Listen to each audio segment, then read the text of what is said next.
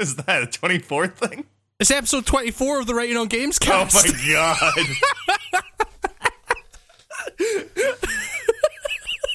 Good lord. I didn't know whether to tell you that I was going to do that, but I've had that planned since we did the last podcast. That's fine. You just beat me to the punch of totally like I was a couple seconds from going shigga digga digga digga digga, doing the Doom song for you. So oh god, yeah. So it's the Writing on Games cast. It's episode 24. We did like. It feels like just a few days ago we did one of these, because it was a few days ago. It was Friday, in fact. But yeah, I'm Hamish Black. I'm the host of Writing on Games, and with me is my co-host of the Writing on Games cast. It's special guest. It's Nico Blakely. Hello. I just choked on my tab that I took a drink of, but hello. I'm happy to be here drinking tab. That's what you're here for. That's brand ambassador for Tab. But yeah, how's it been going, man? How you been doing since Friday? Pretty much the same. Nothing has changed. Who'd have thunk it? Yeah, 5 days ago or so. Changes a man. Exactly. Changes a man not too much, as it would seem. Well, it's been a heck of a few days. There's things that we'll get onto in news that will change the gaming landscape forever. Like Crash Bandicoot's voice. Fuck. Now that just altered reality's landscape for future generations to come. Oh god, yeah, we'll talk about that in a bit. But yeah, news. As always, news has been pretty thin this week. So, as it should be. You're in for a hell of a podcast. I don't know, like in terms of like how I've been and stuff like that. I've been weird. I've been in a weird place. I've had a bit of a kind of, like tough time dealing with, anxiety and depression and stuff like that. So I've kind of actually decided, if you don't follow me on Twitter, then you won't have seen this, but like I've kind of decided that I'm going to take it easy on the channel for a bit, just until the end of the year. So, yeah, exactly. I've been working on a billion different things, and I've just been kind of feeling really, really not great. So I think maybe just taking a little bit of a step back just for a wee while is probably the best thing, because I've been working pretty hard at everything to do with the channel and everything. So, but yeah, like I'll have a Game of the Year video out probably before Christmas, and the kind of bigger Hitman thing that I'm doing will be it'll be the first video of the new year, and that'll be kind of early January or something. But I don't want to burn myself out, and I don't want to, I want to keep the quality up and keep my excitement up and stuff. So yeah, I'm just taking it easy, and it's been nice. I've watched a lot of Arrested Development. It's been great. All right.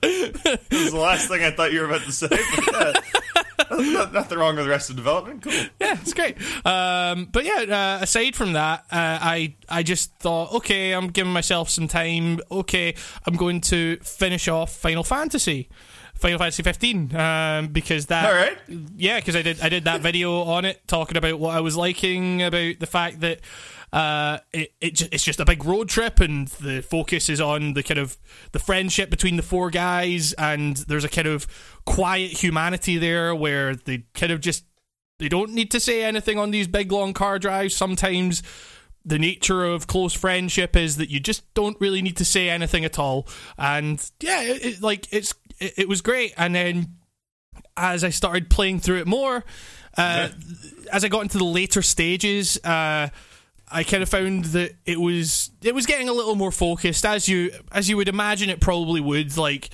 it's hard to kind of frame a kind of large scale RPG like purely around this road trip thing. Like, eventually you have to get to the reasons that they're on this road trip and stuff. But it really wasn't what I was there for. And there's the penultimate chapter of that game, chapter 13, is one of the biggest dips in quality I can remember playing. Like, a game I can remember playing. Like, it's like, because you know, like, I don't know, it's the rest of the game up to that point had me thinking, like, man, this is a more intimate Final Fantasy than most. I really care about these characters. The design is very sleek. It's you know, you can just kind of get into combat and get out very quickly should you want to. The combat is fun. It's not like there's a certain degree of tactics to it. I actually found that as I got further through the game, it was actually really easy, because it was just a case of, okay, I'll just go and sell my kind of most valuable items at shops and then buy the maximum amount of potions and high potions that I can get, and then in any battle it's just a case of, okay, party members are going down, I just go into the menu and heal them. But you know, it was the action is frenetic, it's beautifully animated and stuff, and when it works, when it all kind of coalesces to, like, it feels really good, it feels weighty. But then in chapter 13, like, I'm not going to spoil anything about, like, the story or anything, you know, the story doesn't fucking matter, like, it's really not that great.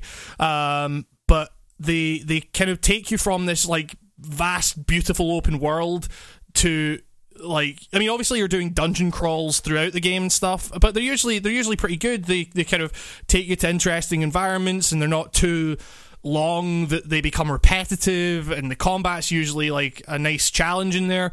But like this chapter 13, it has you, like, it strips away your powers, and you're going through it with this ring, and it's one of the worst, like, excuses for padding I've played in a long time. It's the longest chapter in the game, and it's the most infuriatingly boring, because you're just going down a hallway for fucking ages.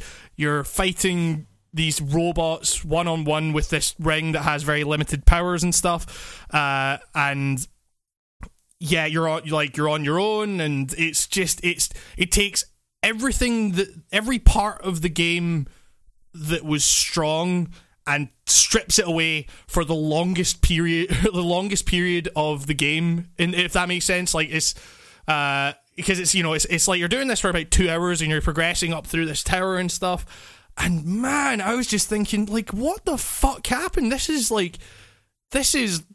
absolutely the opposite of what the rest of the game did so well, you know. And yeah, it's just, man, it's really, really strange. And the last chapter is very, like, you're like, there's some really cool moments between the guys and, like, the friends and everything. But then you're fighting this bigger bad guy who, like, I couldn't really care about at all, because the story in that game is so typically Final Fantasy, like, total melodrama, like, you know, we got to get the king to his rightful throne, and there's a man in the beyond and who's immortal and is trying to take his place on the throne, and then Bahamut is taking you and talking to you, and you've got to do the trials of the gods and everything, and it's like all this stuff that I cannot give a fuck about.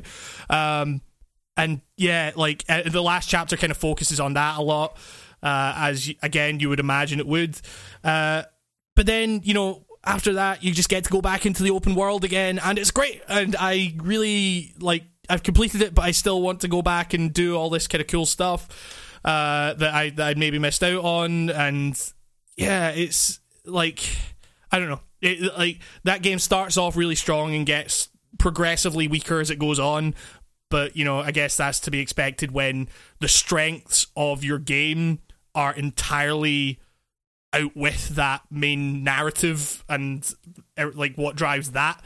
So yeah, I don't know, it's a weird one. It's weird. But I still really like that game far more than I expected to like any modern Final Fantasy game. So yeah, I don't know, it's cool. I still don't 100% get the combat from someone who's never touched it. Like, right? Is it just Kingdom Hearts more or less? I've never played Kingdom Hearts. Oh, okay. Like, this is so hard. Yeah, like, well, well, because basically the combat in Final Fantasy 15 is you're running through. You'll get into a kind of a random encounter that'll just happen seamlessly, and what you do is you target certain enemies. And you hold down the circle button, and that just goes on a kind of flurry of attacks depending on the weapon you have equipped. You have 4 weapons that you can switch between at any time, and you just hold down circle and it goes to town, and if you hold down square then you dodge everything. But that, like, dodging costs MP, which is, you know, like, it's... Yeah, I mean, it's dodging costs, like, yes, mana power? Yes, because you are dodging, you are warping through attacks, essentially. It's okay. Yeah, it's like it feels really intuitive when you get your hands on it and stuff. There are some times where the combat kind of suffers from the Witcher syndrome, which is like the fact that combat is tied so intrinsically to these animations that, like, it can sometimes feel like you're not in control, because, you know, in The Witcher and stuff, when you're hitting attack and Geralt's doing all this crazy sword ballet stuff, like, yeah, it looks good, but at the end of the day, I just want you to hit the fucker, you know. It's so yeah, it's like, I like it. I think it's flashy in a really cool way, and it feels weighty. Like, when you land a bunch of attacks on someone, it feels satisfying, but there's also still that element that is like, man, I just wish there was a little bit more precision to what I was doing here. But yeah, it's literally just you hold down a button to attack, and then you hold down a button to dodge, or you can parry by, like, pressing it at the right time and stuff. So yeah, it like, sounds so, like, I don't know, it just sounds... hearing it described doesn't sound very fun. It's more fun than I have ever had with Final Fantasy combat. Let's put it that way. It's like, you know, as you very well know, and if you've listened to the podcast at all, you'll probably know this. I really hate turn-based combat. I just feel like it takes a lot of the. It makes everything just a numbers game, and you know. That's what an RPG is, man. It doesn't have to be. It doesn't have to be, Nico. Yeah. There's a better world out there. There's a better world. Yeah, you gotta have stats. Lots and lots of stats, and lots of factors multiplying and dividing and subtracting, and, you know, and adding. There are elements of that in this. Like, you still get experience, you still level up and everything, and you have ascension points, which, you know, you get just from kind of doing combat, and just kind of, like, you get upgrades that give you ascension points as you just kind of drive around the world and stuff. And that stuff goes into new skills for your party members and everything. What's weird is that the summon system, like, is really, like, non-existent to a large extent. Like, there were a couple of battles that I was, like, struggling in, and then it just came up saying hold L2 to summon, and I was like, okay, and then. So, well, the thing is, it just comes up with L2 and then an arrow on it. So I was hitting L2, I was constantly hitting it, and it just wasn't doing anything. So I was like, do I hold L2? And so I held L2, and I held it for ages, and nothing was happening.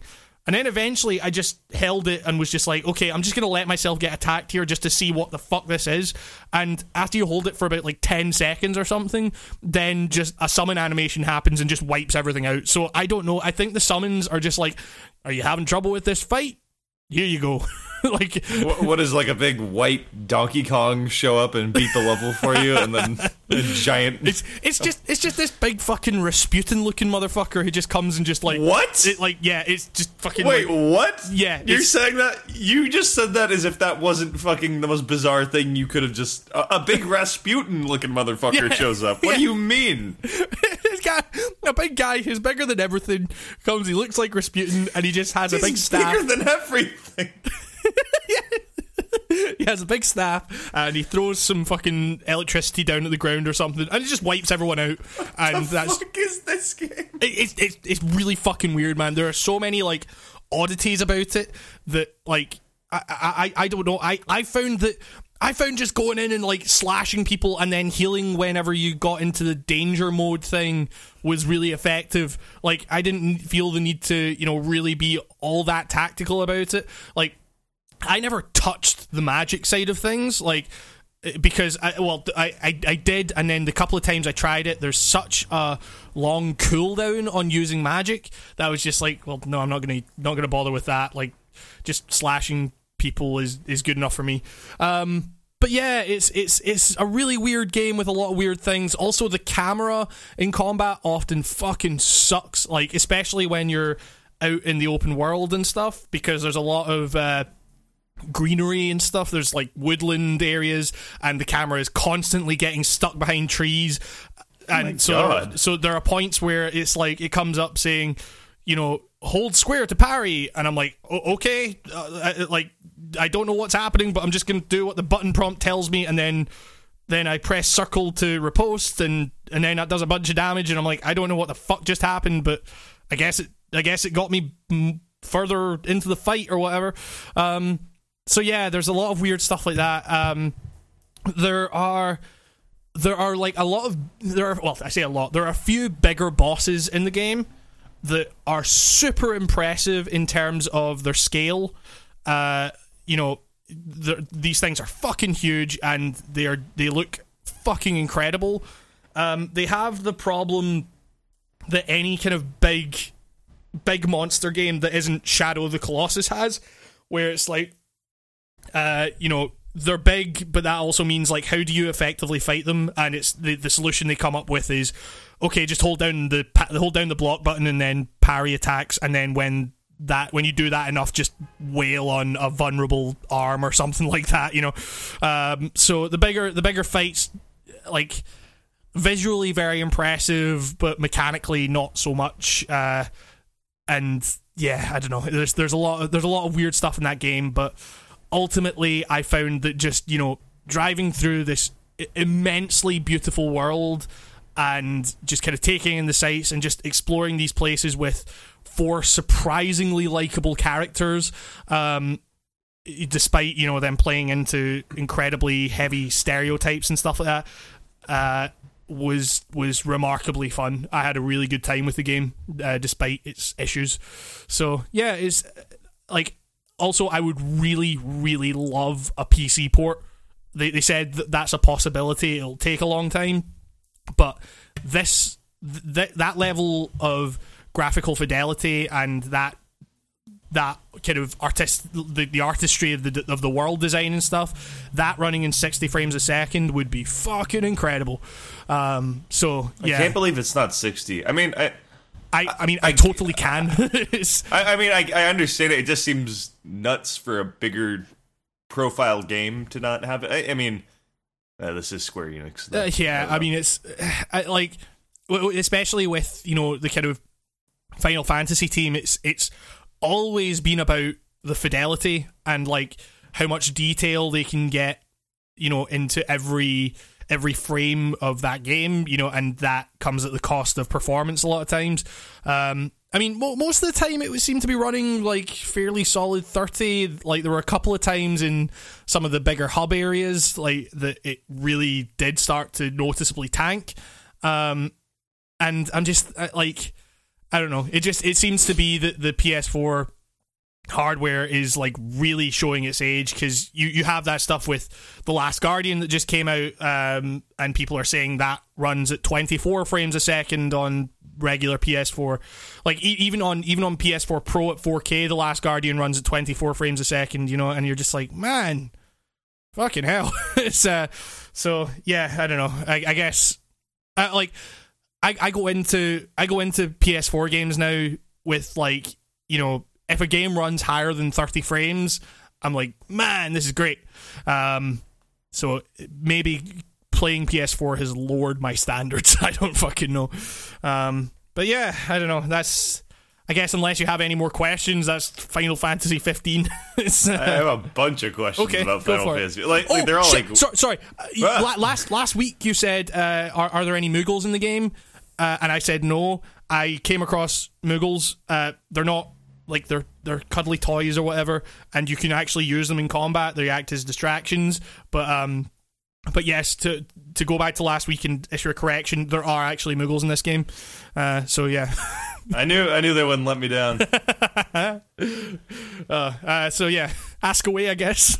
All right, I day one, I seem to be the only one that thinks it's weird that everyone's like, oh, they're on a road trip or whatever, right? And it's like a band, and then why are they fighting shit? I just don't get the why. You see, they're driving. What the fuck's going on? I right. get that they're going to a princess or whatever, and the main guy is gonna be a prince or something, whatever. But what's why are the other schmoes there? Are they really a band? No. Are they a band, or are people just saying they're a band? No, people are just saying they're a band because their ludicrous designs they look like the fucking Backstreet Boys or something.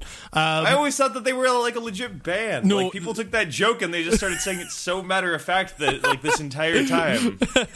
No, I mean it's basically a band on Tour Simulator, but no, they are there to protect Noctis, the main character, as he gets transported across the country or whatever to marry the princess, his bride to be, and ascend to be a king or whatever. I don't fucking know.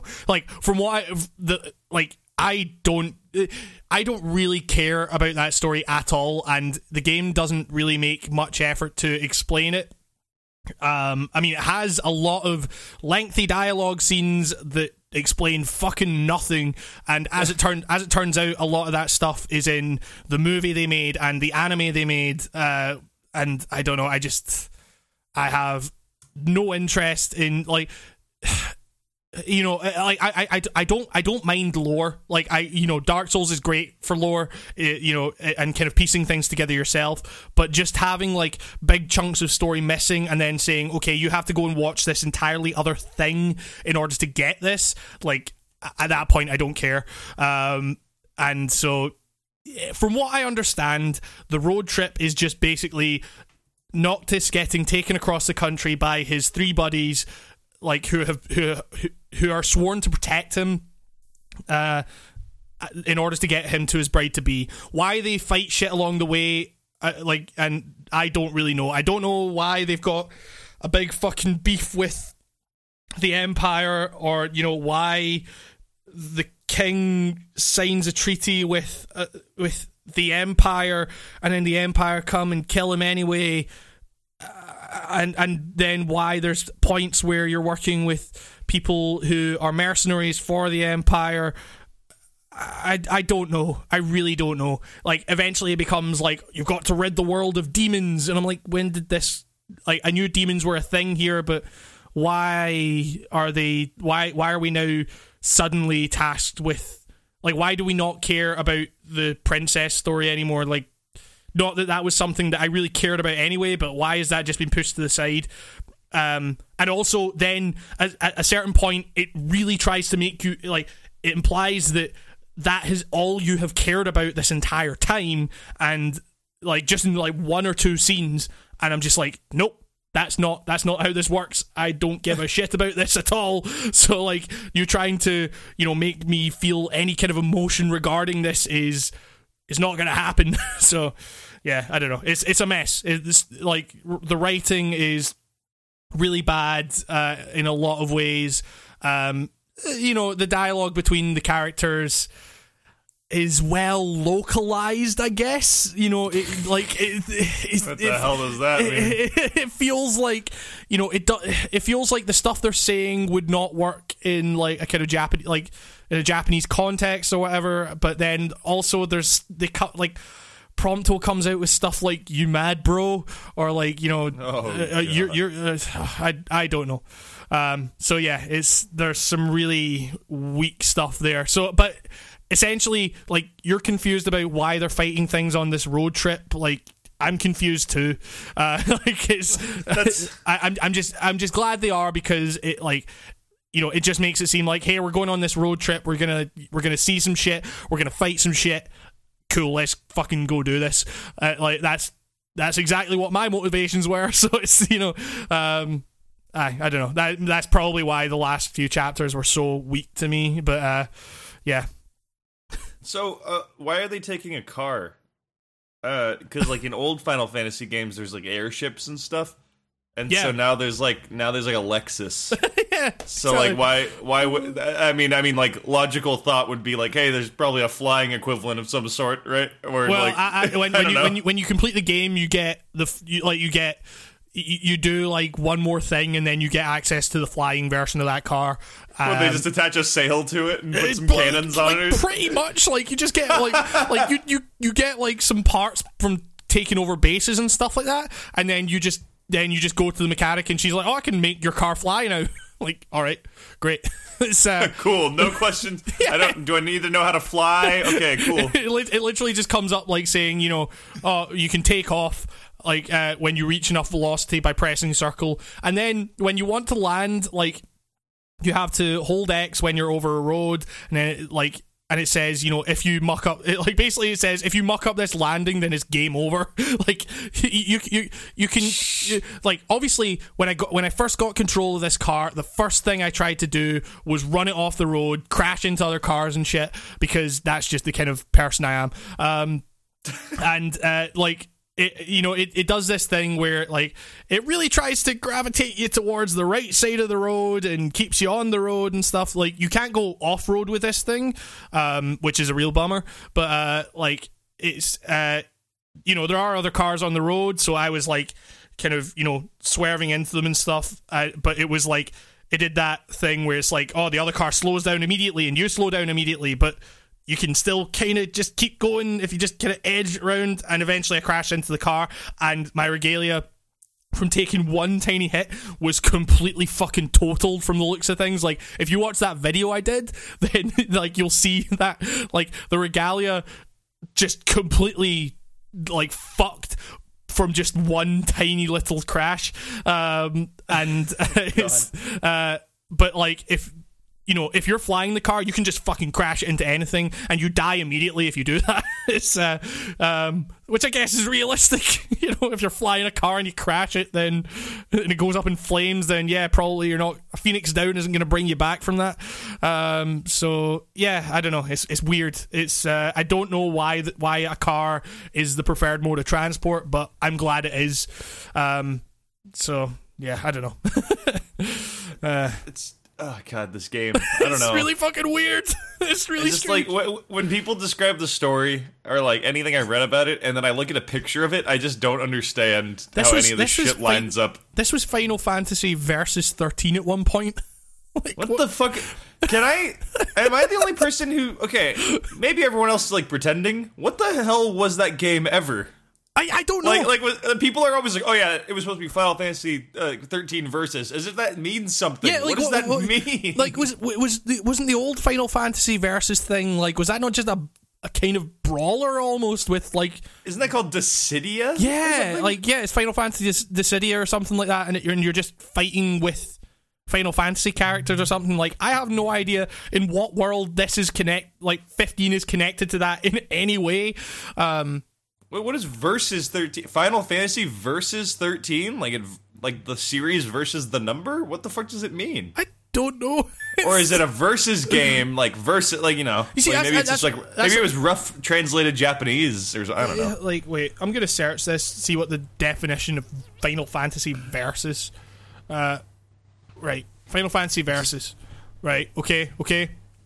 And now it's just coming up with Final Fantasy 15. Great. Of course. So, like, why is... I don't know. It's, yeah. It's like just a fighting game, a 2D fighter? See, like, I don't know. I thought that was what kind of the original Final Fantasy Versus thing was, and that was Dissidia. Dissidia was not a 2D fighter, though. I don't know. Dissidia looked like Kingdom Hearts from shit I saw, but I don't know what the hell was going on. Dissidia Final Fantasy is a fighting game with action RPG elements. It was released for the PSP. The game features characters from different Final Fantasy games and centers on a great conflict between Cosmos, goddess of harmony, and Chaos, the god of discord. Fucking hell, Final Fantasy, man. It doesn't make any sense to anybody. I seem to remember Dissidia was like a much more action focused version of it, and I guess that makes sense with the combat in 15, which is, you know, obviously far less, you know, go into menus and select different things and wait for your turn and everything. It's much more immediate in that sense. But yeah, I don't know, weird fucking series that I really haven't enjoyed much until 15, so take that for what you will. It's what was your last game you played in the series? I mean, I played a bit of 13 and hated it. We don't care about that. Don't worry about it. Nobody cares about that game. I mean, like before that, it was like, I mean, I've played a bit of 8 over like the last few years, right. Like just because 8 was the one that like I got a demo of when I was a kid and really enjoyed that demo, and then got the full game and could never get past the first disc because I couldn't be arsed. Yeah, and then like it was just kind of, you know, like a bit of 7, a bit of 8, and a bit of 10, and that was it. Like I haven't played anything, you know, 11, 12, or 14. So yeah, I don't know. None of the early ones either. Like if I know, pre-7? No, that's a lie. It was Final Fantasy VI. I started playing on my phone, and I thought I was kind of great in a lot of ways, but it was still turn-based it's got combat. that art though. What? It's got like the terrible redone art on the iOS versions. I don't know. That's my first exposure to it. So looks like a Flash game. It does kind of look like a Flash game for sure. Yeah, the art has been redone, and it's like, what the fuck were they thinking? But then, I also couldn't tell you anything about it apart from like some set pieces because I named all my characters shit and crap and and stuff like that, and Dumbo, and so I don't know anything really about the plot. Oh my god. Yeah, I'm not a big Final Fantasy guy, as it turns out, Nico. I know. The only games you've played have characters named shit and crap. I was just like, should I be doing this? Should I be like paying more attention to these characters and their motivations and stuff? And now it's just like, no, yes. I'll call them Gumbo. I did call my Chocobo in 15 Gumbo, which is, you know, so it just comes up like, hey, Gumbo's leveled up. Why do you even have a Chocobo? You have a fucking car. Yeah, like because you can't take the car off road, so when you're off road, you get a Chocobo, I guess. Like, I don't fucking know. Why can't you drive that car off the road? It'd be amazing if you could start battles by just driving into shit. Yeah. Well, Nico, no one would love that more than myself. You know, I really want to mess around more with the flying car and see if I can fly that, because there's a really big monster that the quest unlocks after you finish the game, and it's like a mountain that becomes a monster and stuff, and they were saying before it came out, you know, it will take you 72 hours to beat this monster, and then some guy did it in an hour. Like, I would really like to see if you can Why would they ever... Why would they think that it would take 72 hours? I don't know why. Like, because from like the guy that completed it in an hour, his video just says underneath, like, yeah, just try and get as high level as possible, bring a lot of healing items, and then just wail on the fucker, like, because it doesn't move fast enough to be any kind of real like test of your dexterity or skill. Like, it's just an hour of just wailing on this fucking mountain. You're just like, and then afterwards you get some gil and then a bracelet, I guess. And I'm just like, man, I'm not gonna do that. I value my time more than that. So yeah, it's that sounds insane. It's a weird game. I am very thankful that it was like I completed it in 20 hours, which is kind of nuts for a Final Fantasy game when you think about it. Although this is the first Final Fantasy game I have ever completed, which is a thing, I guess.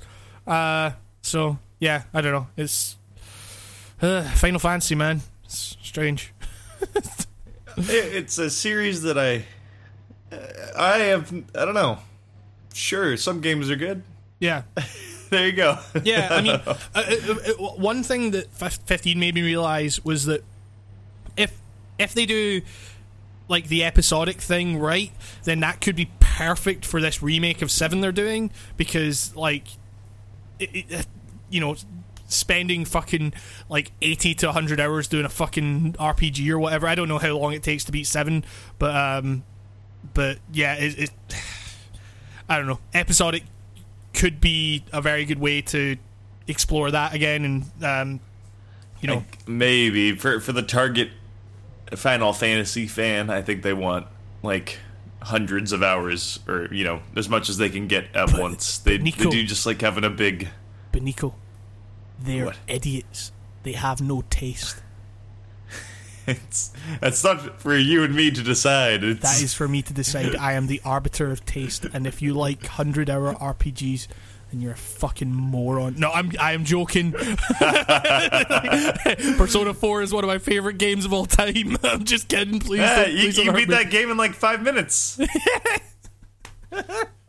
No, I think my final clear time for Persona 4 was like 85 hours or something. I don't fucking know, something crazy. So I was 10 hours longer than that, but it was because of like a collective 10 hours of like leaving the game on. I think. Okay, but yeah, so I'm definitely not opposed to people that like big RPGs, and if you like Final Fantasy, then cool.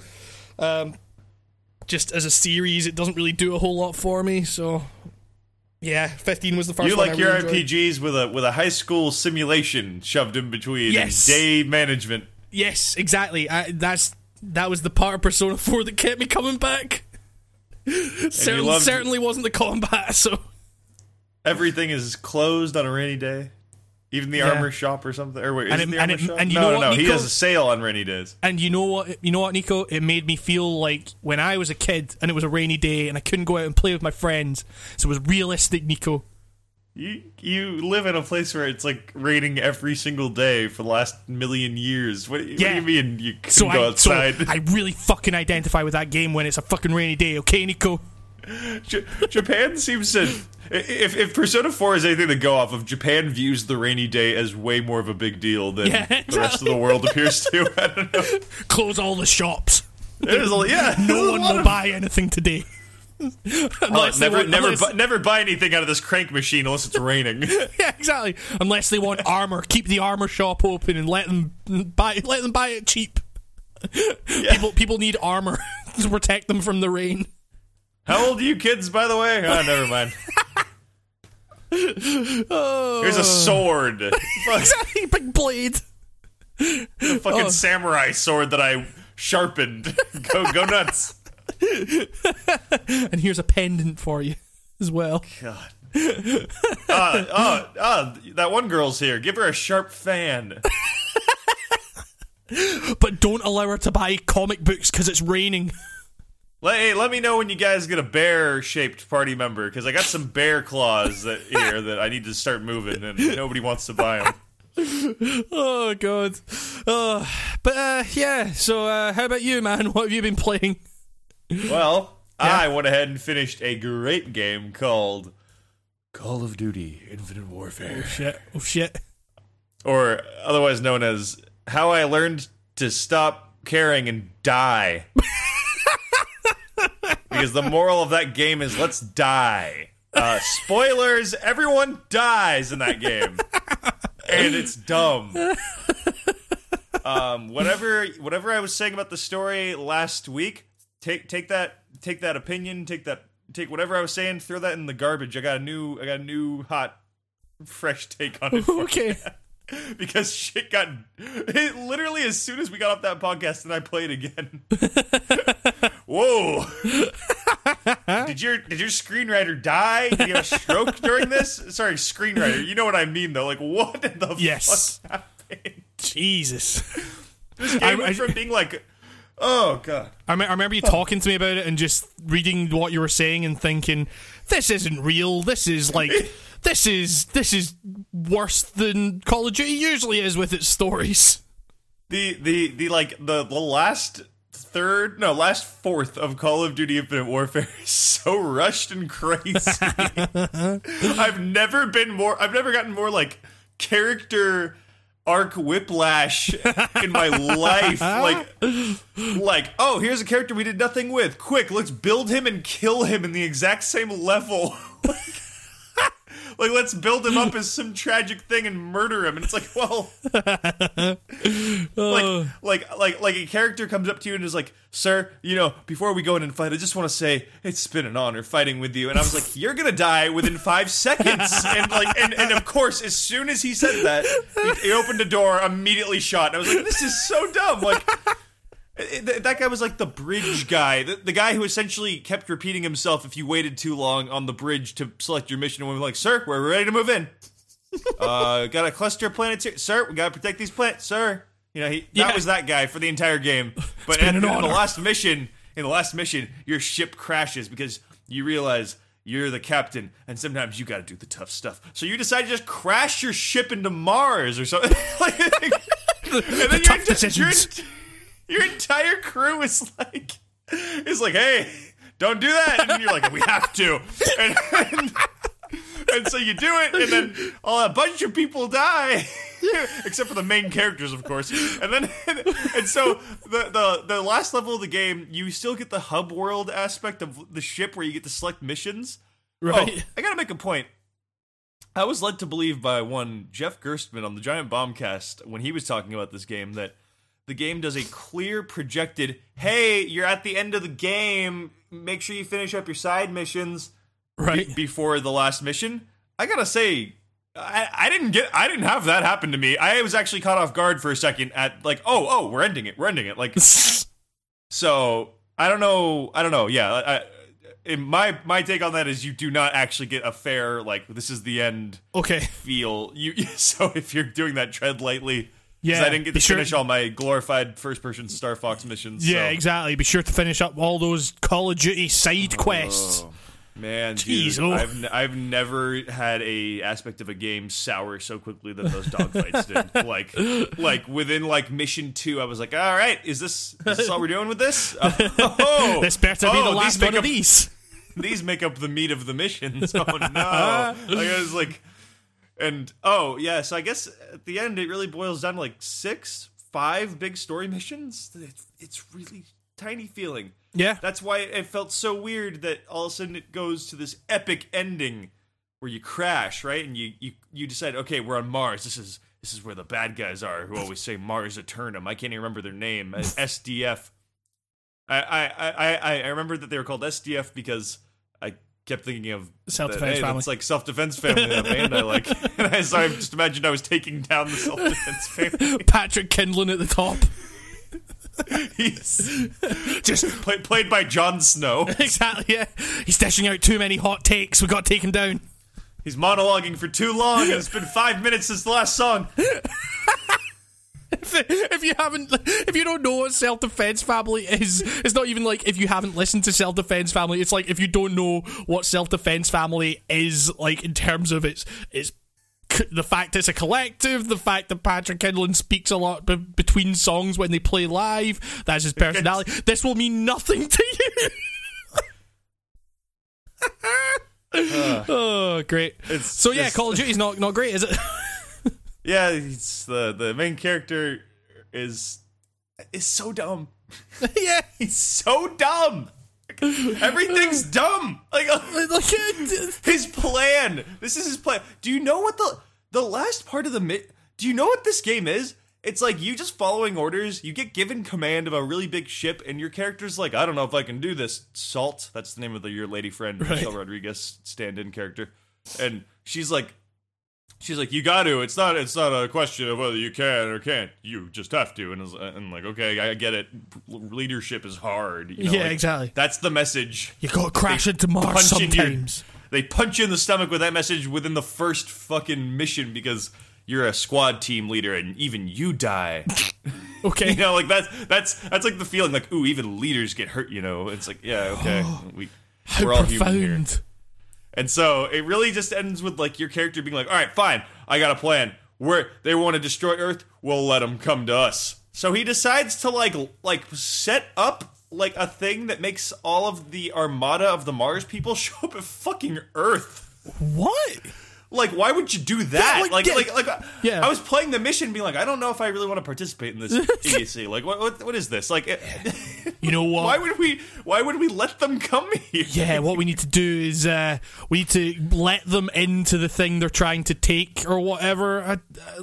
So you do that. You go to you have a prisoner who was at the beginning of the game, and he had a beacon on him the whole time, and you were going to use his beacon to let them come right to him. So instead, that guy gets loose because of course he does. He runs away in a scripted in-game type of scene where, despite you just firing, I fired 7 auto shotgun rounds into this motherfucker's back. He's running away in an orange jumpsuit made of cloth. Does not die because Call of Duty needs him to survive to X point on the map, obviously. So it just breaks all realism the game had going for it, if it had any. You know, it's sci-fi, but at least people were dying when you shot him. Now there's invincible middle-aged fucking man running away in a prison outfit while cyber jet boost men shoot all around him. It's like, what am I watching here? And so you chase that guy all the way up to like a building. You open a door, like, you know, there's a peeking mechanic with every single door you come across. It's probably needed a handful of, you know, like 2 or 3 times during the entire game. Right. And there's about 1 million of these doors. And you do that and you peek. And before anything, the game yanks control away from you, a la Fear, kind of. Okay. And you get the first person, like, the guy's like, haha, gotcha. And he punches you in the stomach. And you drop every weapon you had for some reason. And you're laying on the ground with goofy COD vision of fading in and out. And I'm like, what? He punched me. Why am I dying? Like, it doesn't make any sense. Like, and then that guy, you're like crawling towards your gun, and he like obviously sees it. No, it's even worse. He doesn't do the, like, he notices you're trying to crawl towards the gun. He does nothing, and your character does nothing. Well, for fuck's like, normally sake. the trope is like, you know, he sees that and he kicks the gun farther away so you can't grab it. This one, it's like your character just doesn't move. Like, he tries and he goes, no, I've been punched in the stomach too hard. Best leave it. Yeah, exactly.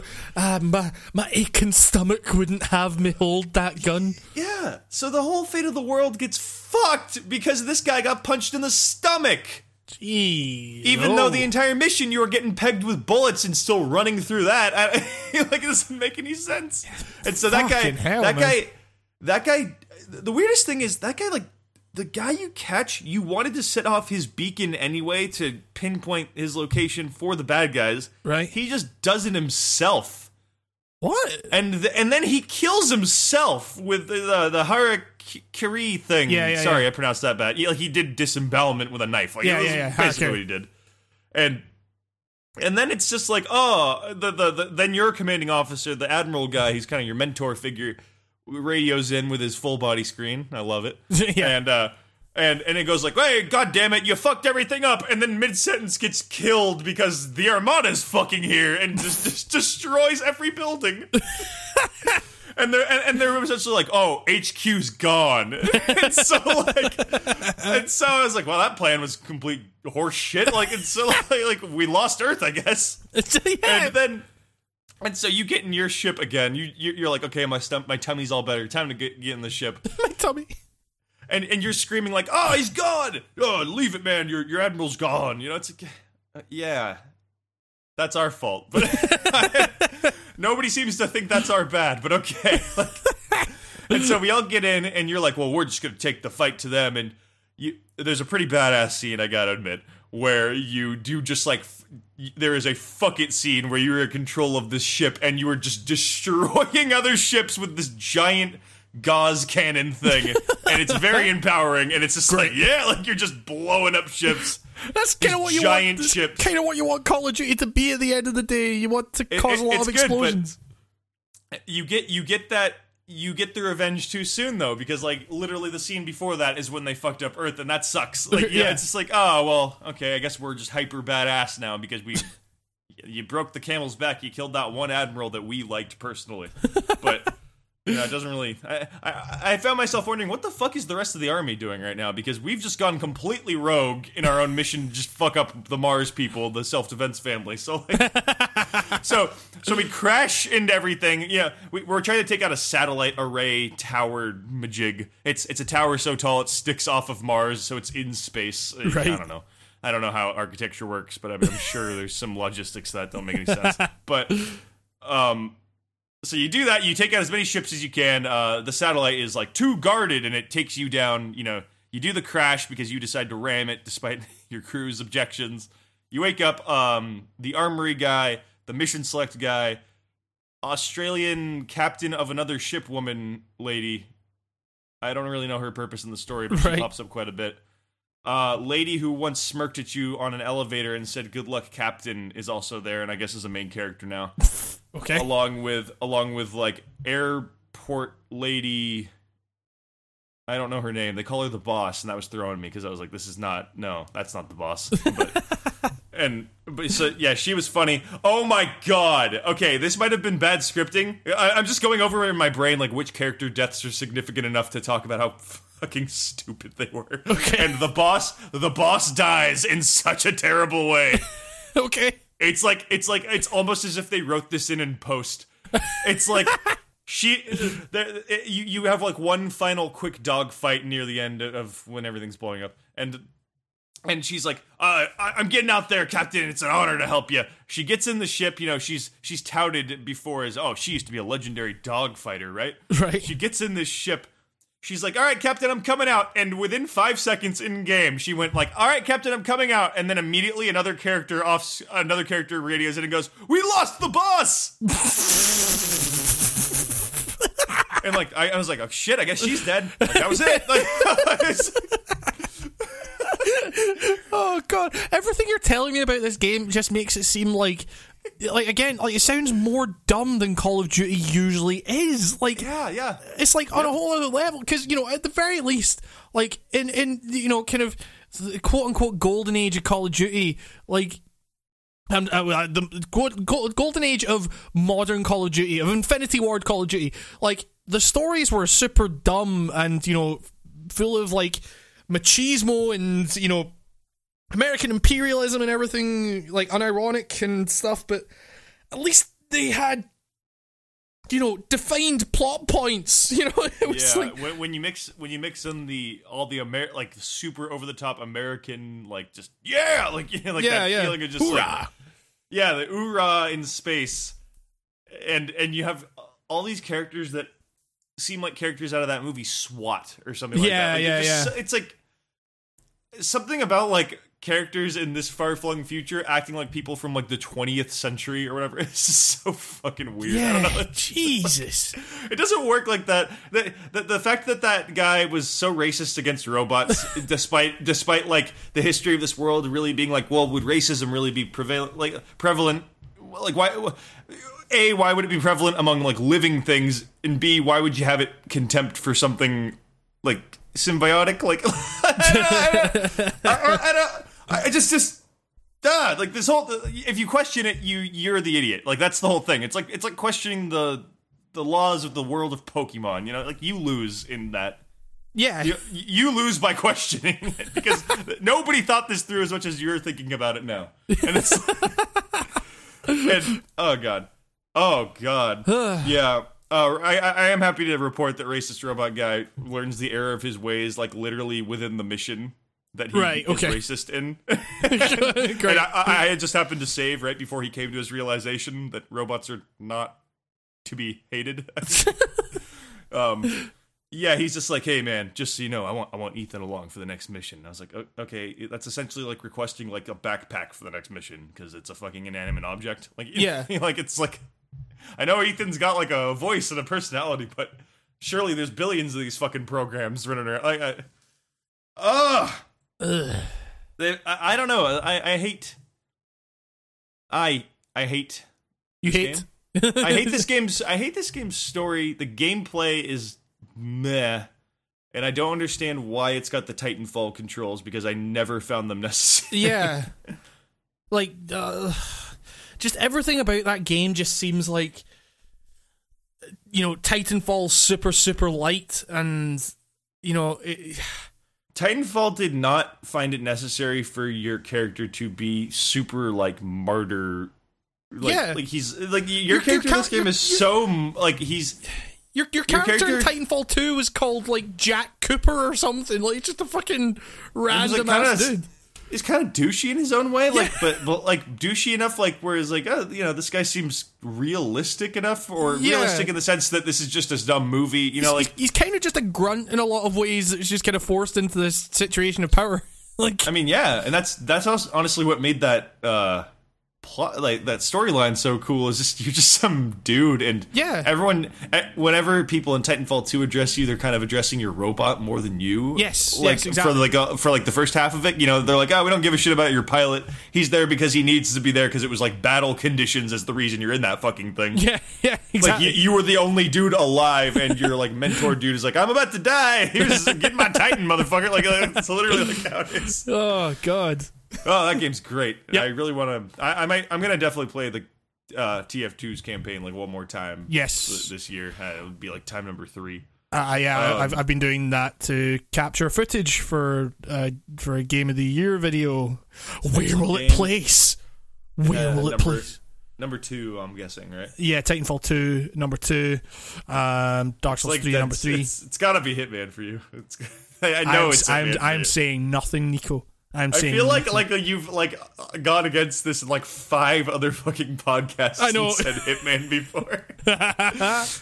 Oh god, yeah. It's probably not going to be a surprise to many people outside the podcast, but it wouldn't. I mean, given the way you talk about any other game that you've said could be Game of the Year, you haven't said anything bad about Hitman ever. So no, I mean, like it's been interesting actually writing this kind of bigger piece because.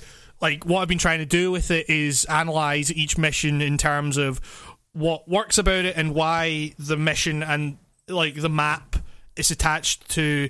Like, this piece I'm doing is analysing the maps in terms of the main mission that came with them rather than, you know, the elusive targets and stuff. So, like, there are things about each map and each mission that work and things that don't. And it's been really interesting kind of like digging into what that is because I'm kind of, on the one hand, I'm like, no game has given me as much joy as Hitman has this year. And on the other hand, I'm like, this is a game with very real flaws in terms of some of its like levels and stuff. You know, Marrakesh is incredibly flat for one, and also the crowd. Like, think of the opportunities that you could have had with that crowd there, like, in terms of, you know, inciting some kind of riot in order to, like, you know, in order to evacuate people or whatever, or, like, just anything you could have done. The things you could have done with that crowd, or, like, you know, especially with that game's penchant for mischief and nonsense and stuff like that, like, but it's just so flat and it's just the crowd does nothing and it's so ruthlessly segmented from the marketplace and the bazaar and everything like that. So it's been kind of interesting analysing Hitman in terms of things like that, but at the same time, I just love that game so fucking much, man. It's the best. But some might say the best of the year, but stay tuned for my video to see if that pans out. Well, it would be if Doom and Doom's soundtrack respectively didn't exist and take up the first 2 slots. Oh yeah, exactly. Doom's soundtrack is Game of the Year, yeah. For sure. I love Doom. I love Doom's soundtrack. It's they're revolutionary, Nico. They're the best things to come out. And Doom is Game of the Year for all the years. Not just this year. All years future and all years previous. I don't actually care much about Doom all. Like, you love Doom. I love it. No, Doom is a game that clicked with me later on, but as I was playing it, I just wasn't feeling it in a lot of ways. You'll see if that place is on my Game of the Year list coming soon to Writing on Games trademark. It's patented. No, it's not patented. Shit, I probably shouldn't have said that. Oh, speaking of, yeah. What else have you been playing, Nico? I checked out continuing the narrative of weird shit, I guess. Yeah. I don't know. Speaking of weird shit. I guess it's not actually good to call Call of Duty Infinite Warfare weird. It's just not good in terms of story. Yeah. I played a weird story thing that's like, oh man, it's like God, I don't know how you describe what this game is. It's the Silver Case. Yes. Okay. The first game ever by a Suda51. Yes. Yeah. And we'll come on to another Suda game in a little bit, because there's been some other Suda stuff coming out that's been interesting. But yeah, this is one that I've always been very curious to check out, because, like, I put out that video on Killer 7 a while back, and everyone was like, you gotta check out Silver Case, it's great, and I never got around to it, but yeah, anything that guy does, because of Killer 7, I have time for that guy in whatever he does, even though Killer 7's maybe the only game of his that I really liked. Like, so many of his games have been really, really terrible to me, but I will always give whatever that guy produces a fair shot because of Killer 7. But yeah, like, I don't really know what Silver Case even is. I've heard that it's... And neither do I. I've heard that it's connected to Killer 7 in some weird way, but, like... Kill the Past series? Is that a maybe? thing? That's what I've been reading. It's part of that series. I don't know, man. He's one of those guys who has a series, but I'm pretty sure none of those games actually have anything to do with each other other than, like, kind of thematic stuff. I don't know. As someone who's, like, never, like, fully completed a Suda game, right? I don't know what to make of this. And I only played the first episode. This game is laid out in episodes. It's not, like, downloadable. It's just within the game. It's segmented off. Okay. I beat the first episode of this. If you do not like Legend of Grimrock, first person CRPG, like old dungeon hack, like dungeon crawler, first person crawler controls, right? Don't even play this game, because that's exactly what this is. It's been simplified a bit, probably, with its modernization. This is like a remaster, and I've only been playing the redone HD version, as it says in the settings, and I'll go back and, like, try the OG one to see if anything changes. Right. But right now, it's weird. It feels like, God, it's, the graphics are, like, mostly graphic novel, like, really well-drawn, really cool-looking stuff. Really, it's anime, but it's very dark and gritty-looking in a way that I rarely see. Okay. Picture, like, that kind of Shin Megami Tensei thing, but less anime than that. You know, like, you know how, like, everything's kind of drab in the Shin Megami stuff? Even in Persona, despite it being colorful, everyone kind of looks washed out and, like, kind of... It's kind of like that, but way more, like, pulpy and, you know, gritty. Okay. All color. But there's these graphics that, like, play along for, like, you know, cars driving and exterior shots that I'm assuming are for the remaster, but they remind me of, like, something from House of the Dead, like, you know, like right, the cutscenes in House of the Dead. They kind of remind me of that. They give me that weird feel, like Goldman's about to start talking. but yeah, so far there's no voice acting. It's all it's like it's a big interactive comic. I could liken it maybe to Phoenix Wright in a weird way, mixed with, like, dungeon crawling. That's a good way to put it. Yeah, fair enough. So far, I've only done the first episode, which starts with a guy driving down. He's like typical, you know, beat down on life detective. Not quite sure, but definitely involved with the police in some way, shape, or form. Okay. And he's driving down the road. You know, I hate Fridays, all that shit. Yeah. Then he sees a guy in the middle of the road, and he's holding a fucking head. Okay. And the guy's holding a head, and he pulls out a gun and starts shooting at you.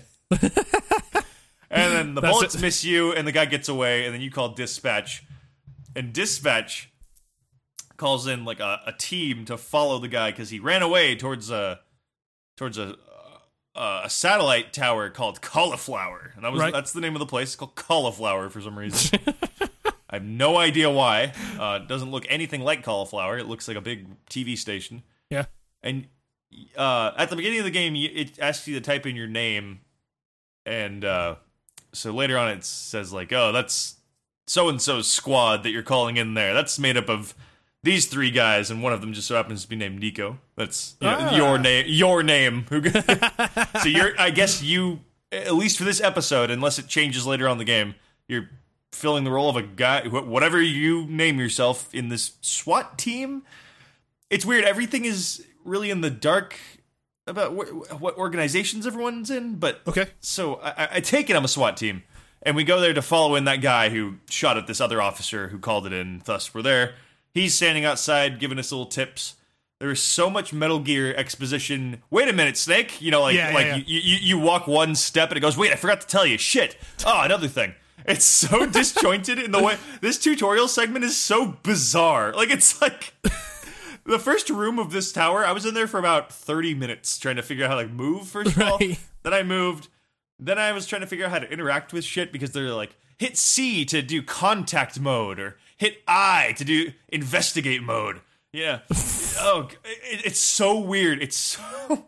you warm up to it finally, but like in the first couple minutes of this game, I was like, I might have to refund this. Like, I was just like...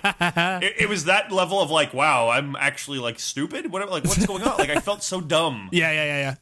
So finally did it. There's page up, page down, looking up and down in the game. The bane of my existence. Jesus.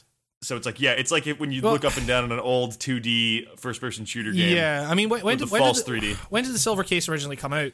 It's old. It's old. I have to keep reminding myself that. It was originally for the PS1. Oh shit. For the PS1, it was never in English until now. Yeah, from what I understand. I cannot fucking imagine playing this on a controller. I imagine it's like on par with playing Clock Tower on a controller. It's like especially a PS1 controller. Like yeah, like Clock Tower. Yep. I forgot there was a PS1 Clock Tower, but and speaking of Clock Tower, it's kind of got the same kind of feel of like this is a weird nightmare. Yeah, but it's a little kooky. A little kooky, a little Japanese kind of. As we like to say, American television dropped on its head. Yes, and resuscitated by a Japanese man. Okay, cool. That's more or less how the feel of this game is. Sounds like Suda. Yes. Yeah, I mean, I'm looking at stuff from this and just thinking, man, I really need Killer 7 to be released on PC. I'm explaining it actually like as best as possible.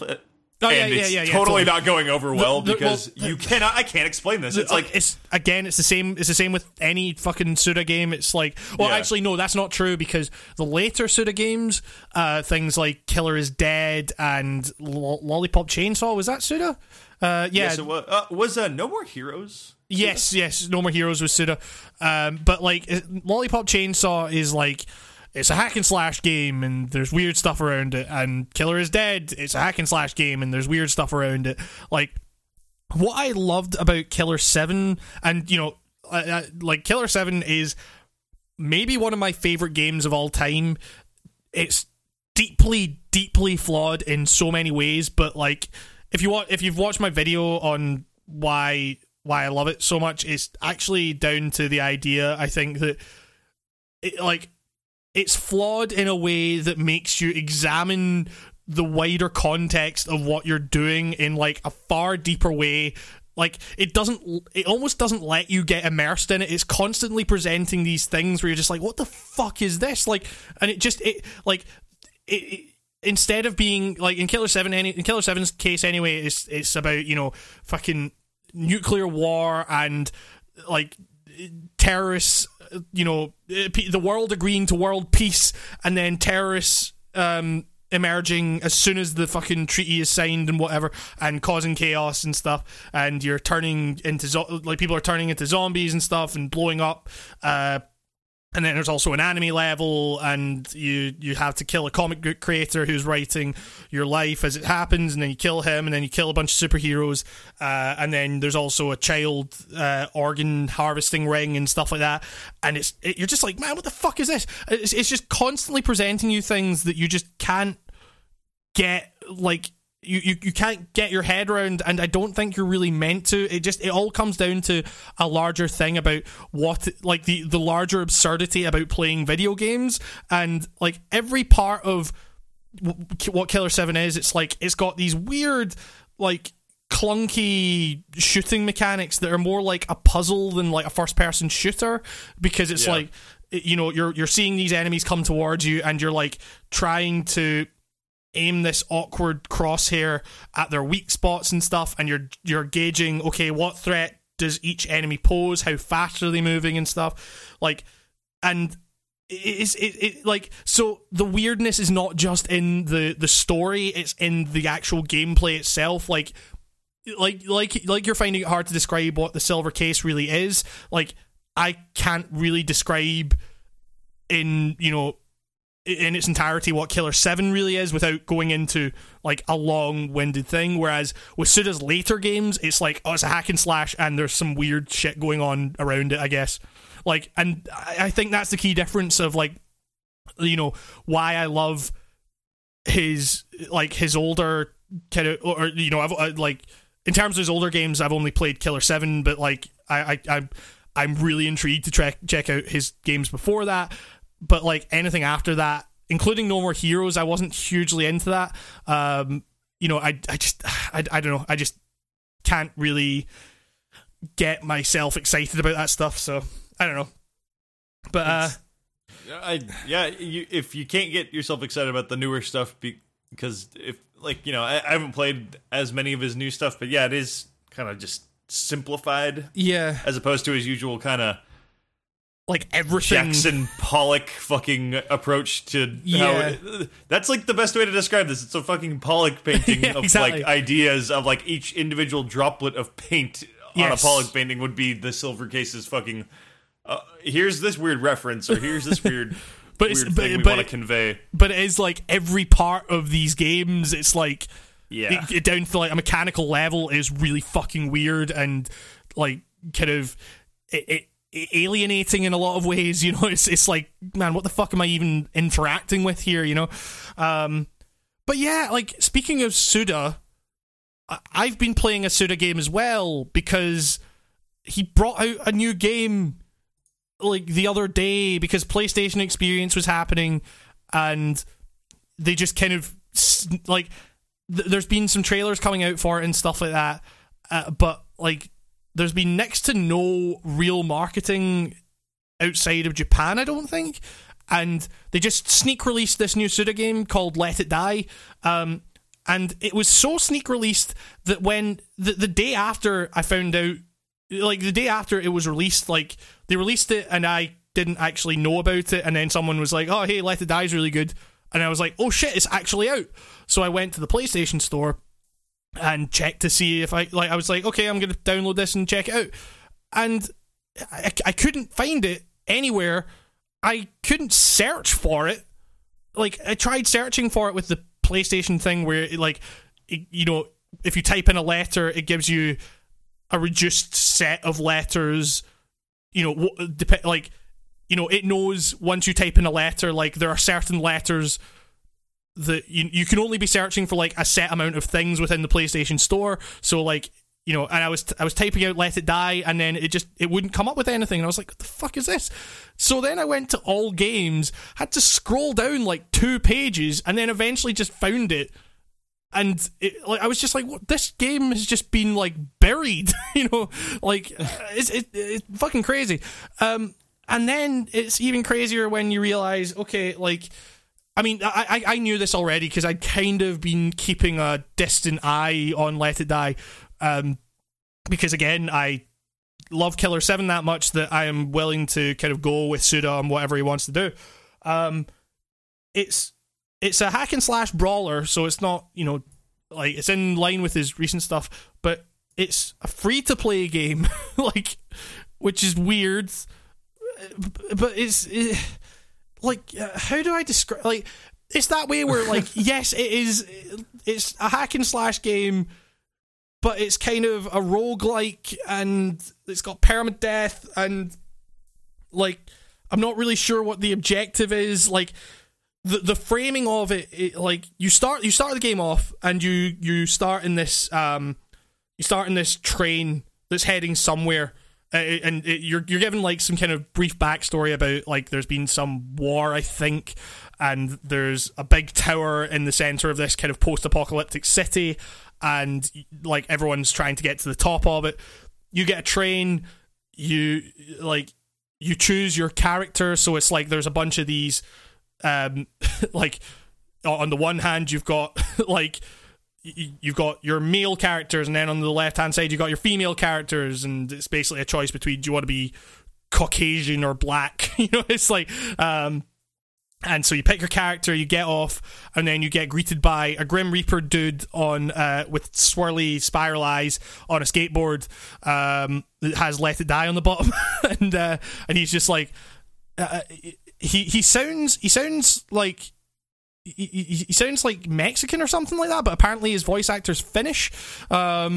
And he's just kind of going on like, hey, you've got to get to the top of this fucking building and kill some people, and you play through this tutorial, and then it's like, do I say this? It's like a Souls game.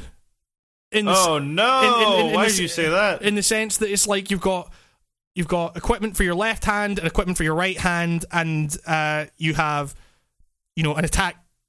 Like the triggers are attacks for each hand, and you go through this thing, and you're just guided through this tutorial of like, okay, punch these people until they die, and you're like, okay, I'll punch these people till they die. Then you get given like you take equipment from their body, and it's it could be like a weapon or some trousers or something like that. You start in your underwear, and you just kind of like protect your character as you go along, picking up weapons and gear and stuff to boost your stats, and then eventually you die, you get shot, and then it spawns out to an arcade where the whole thing is that you're playing an arcade game, but the Grim Reaper dude that was in the game is now talking to you in real life and is saying, hey man, you gotta go back in the game and play this game and get to the top of the tower.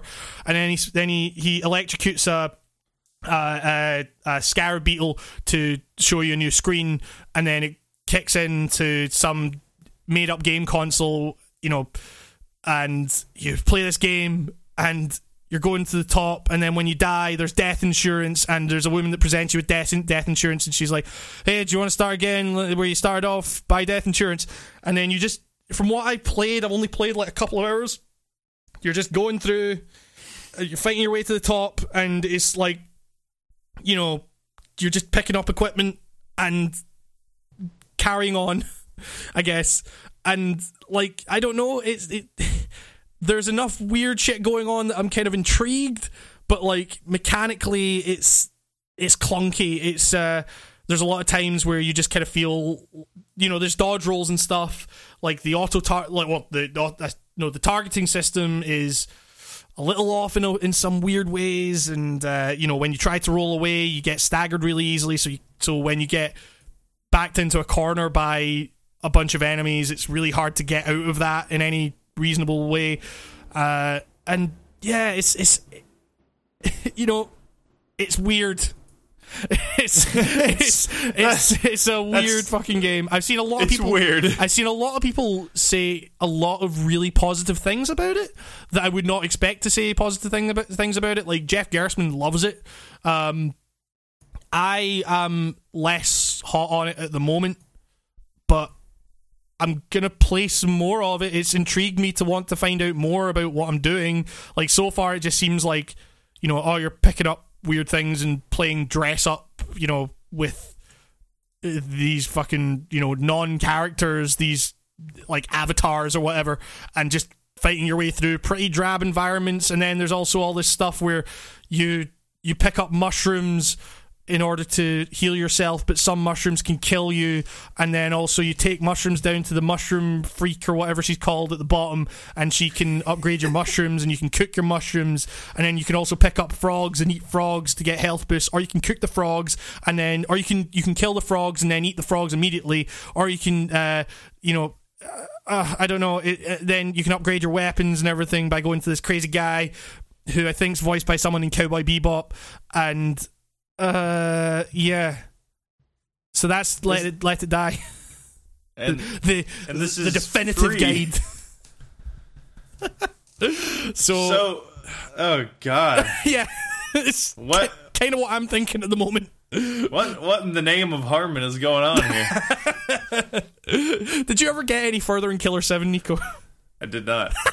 Can't get past the first level. I will try again one day. Do it, Nico. It's the best. I really need you to play Killer 7. Oh, Killer 7. I'm waiting for Killer 8 myself, Hamish. Killer 8 is in Killer 7.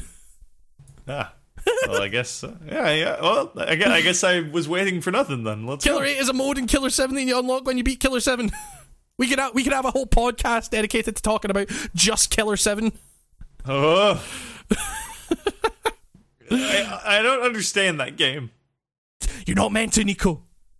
You can't understand. I was starting to think that halfway through the first level. I was like, maybe none of this shit's actually meant to be understood. Maybe I'm crazy. Well, you're not. In my eyes, you're not entirely wrong there. It's like part of the joy of that game is just the experience of it, which is just experiencing this really weird fucking trip. Speaking of trips, did he make Shadow of the Damned or Shadows of the Damned or whatever it was called? He did. Yes, he made that with Shinji Mikami, didn't he? I believe so. That sounds right. I didn't ever actually play that. What? That was from that period of time where Shinji Mikami meant, oh, we put the Resident Evil 4 camera in. Yeah, exactly. Yeah, so, aside from that, The big boner. Yeah. But aside from that, I haven't really been playing much. It's just basically been completing Final Fantasy and thinking that's a good game, and playing Let It Die and thinking that's a weird game. Sorry, your voice just did that little digital thing that Skype does, but it sounded like you were getting auto-tuned. Welcome to the T-Pain cast. Oh god. I mean, have you been playing anything else, or is that kind of those are the two that really kind of got their hooks. Well, I mean, Infinite Warfare didn't get its hooks in me. You know what I mean? I beat it. I downloaded but have yet to start the definitive edition of Sleeping Dogs. Hell yes. So I might check that out one day. Oh, in it's the so coming good. week or so. So good, Nico. I've been playing some Rainbow Six Siege, but just the single player, because I am like terrified of that community because I always get yelled at for being an idiot. Right, okay. I just don't go online anymore. Well, I've been chased offline because like people are just like collectively are like, oh, that guy doesn't have a headset, let's just fuck with him. It's like, oh, come on, man, like. It's like 3 a.m. and I just want to play like one match of kill the SWAT guys. Come on, it's like, come on. Well, Nico, I got that in the sale because people kept telling me to check it out. So good. So I bought it once and checked it out, and I was like, I could actually use that money. So I was like, refunded that quick. But now I've got it. I'm gonna give it a fair whack because George. Super Bunny Hop Dad Man, it keeps going on about it, and I trust him. It's really good. There's something to this game that I can't put my finger on that keeps me coming back. Like, I had a blast last night for like a good 2 hours just trying realistic mode on the single player stuff. Right, okay. And it's pretty damn fun. It's you know what it is? There's a fucking Hitman quality to the single player stuff. To multiplayer, It's really just tactics and making sure that you don't give away where you are, and the boring stuff. Yeah, that's what it is. It's like the Star Trek, the motion picture of first person shooters. Right. Okay. If anyone gets what that means, if you go by Plinkett logic of the scale at which you rate things. Okay. Which is Star Trek the motion picture is a great, beautiful piece of sci-fi, but it's boring as fucking hell too. Doesn't mean it's not good though. For sure. I love boring stuff. Yeah. Planet Earth is boring for all intents and purposes. That Planet Earth is a boring show, but it's not. You know what I mean? Yeah. I've never watched Planet Earth. Oh, for fuck's sake! God, Jesus, how? Because I don't watch much TV. That's not a TV thing. Everyone, what do you mean? Unless that's not an excuse. Unless it's I don't watch gaming on TV. It's YouTube. not an excuse. When people are like, "Oh, I don't know what that is. I don't watch TV." Like, what? You got everything off the TV? No, you got the internet now. You can watch anything. Okay, thanks. You can watch a Thanks you for can the watch a advice, monkey Nico. riding a dog like a horse. You could do anything. You can do it. Dream big. Yeah, dream big. That monkey didn't know what was in store for him when he was born, and now look at him. He's wearing chaps and riding that dog with a hat on. Oh man, we haven't hit news yet, and I'm already in the pit of delusion trying to figure out what I played. Yeah, Rainbow Six is good. I don't, I ain't winning any supporters on this podcast about Rainbow Six, I feel like, so I don't know. I played Subnautica. They updated Subnautica, put they put dangerous creatures in, which is pretty good, because that's what I got into this game for, was to swim aimlessly in the deep, dark depths and then turn around and see a giant, colossal monster. Great. It's my worst fear realized in a video game, and I finally got to experience it. Yay! No, it's great. Like, it's weird. I hate that feeling, and the ocean terrifies me, but I'll be damned if it doesn't interest me. Yeah, for sure, yeah. And so, like... Yeah, it's like, whenever I play this is what I want. Whenever I play like Kerbal Space Program or whatever, I'm always like, okay, I'm just gonna shoot this fucker into space and just have him orbit the sun until he dies, and like, because on the surface I'm like, yeah, that's fun. On the inside I'm like, I need to see what this is like. Yeah, I'm so scared. Please come back, Kerbal. I don't want you to be out there anymore. Yeah, it gets pretty lonely when you're every update, the water seems to get more realistic with the lighting. So now, like, the deeper you go, it really does get pitch black. And I really need to check out that game. Everything everyone has said about it makes it seem like pretty fucking dope. So, dude, it's I play it and I love it, and I realize, shit, I feel kind of guilty for loving this because this is totally No Man's Sky. Yeah, but it's so good, and this game's not even done yet. Oh god. Well, No Man's Sky's not done yet, so it's fine. Yeah, the only difference is there's an achievement in Subnautica that says, hey, thanks for filling out a bug report. Thanks, you're making our game one step closer to being a game. Like, that's it's leaps and bounds bigger than anything No Man's Sky ever did. God. Man. Yeah, the crafting is weird. I feel like there's something I'm just not getting that everybody else with a YouTube account who does Subnautica videos seems to get, where like I don't know how to get like vehicles up and running. Like I don't know. Right. Like everyone seems to have big ass subs, and that's where you can see the craziest shit. They got paid to have those subs, Nico. I am not. When you say like all these people have all these subs and I don't know how to get subs, do you mean subscribers? No. Like submarines, the ocean. But these guys do have a lot of stuff, but I feel like what's-his-face brought a lot of attention to this, not PewDiePie, Irish PewDiePie. Jacksepticeye.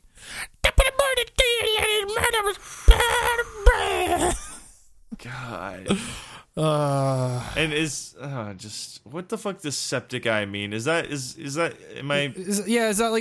the Cockney rhyming slang with Yanks or septic tank yank and stuff? Is that what he means? I don't know. So it's like we're playing Americans, but even then, like, what the fuck is like, what is he talking about? If that's the case, is his eye gunked up? His eye is like a septic Yankee dude. Oh god! Top of the morning, indeed. Speaking of top of the morning to you, let's say top of the morning to you. To news. It's news. Oh, sorry, I was too caught up in reading all the juicy news this week. This week in video games, all the hot news, the news that's gonna blow all your minds because there's so much of it and it's so important. Peter Molyneux's got a big surprise this winter. What? Is that actually a thing? No, I don't know. Oh, he's got a stocking stuffer that's sure to change the way you play and think about video games. Speaking of showstoppers, this is breaking news. Reggie Fils-Aimé will show off Super Mario Run on Wednesday's The Tonight Show. Oh, with the Treehouse Gang? Yeah, there's a picture of him in a dressing room. And the dressing room has within it a T-shirt hanging up that says "I," then a picture of Mario's face, NY.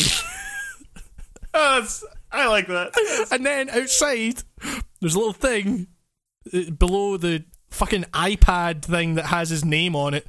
It says what room it is, and it's called the Shroom Room.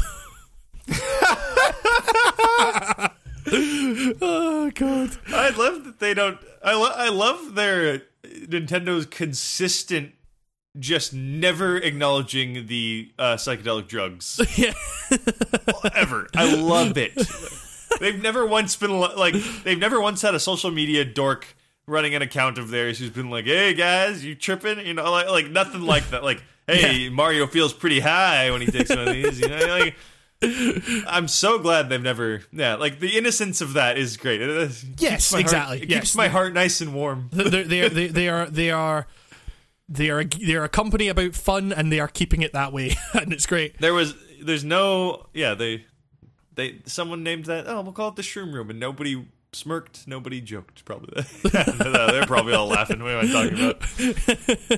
Yeah, you look at Reggie's tripping day and night. You see the look in his eyes. I don't know. Dinner plates, man. Reggie's rider specifically requested that there was a room dedicated to his fucking psychedelic habit.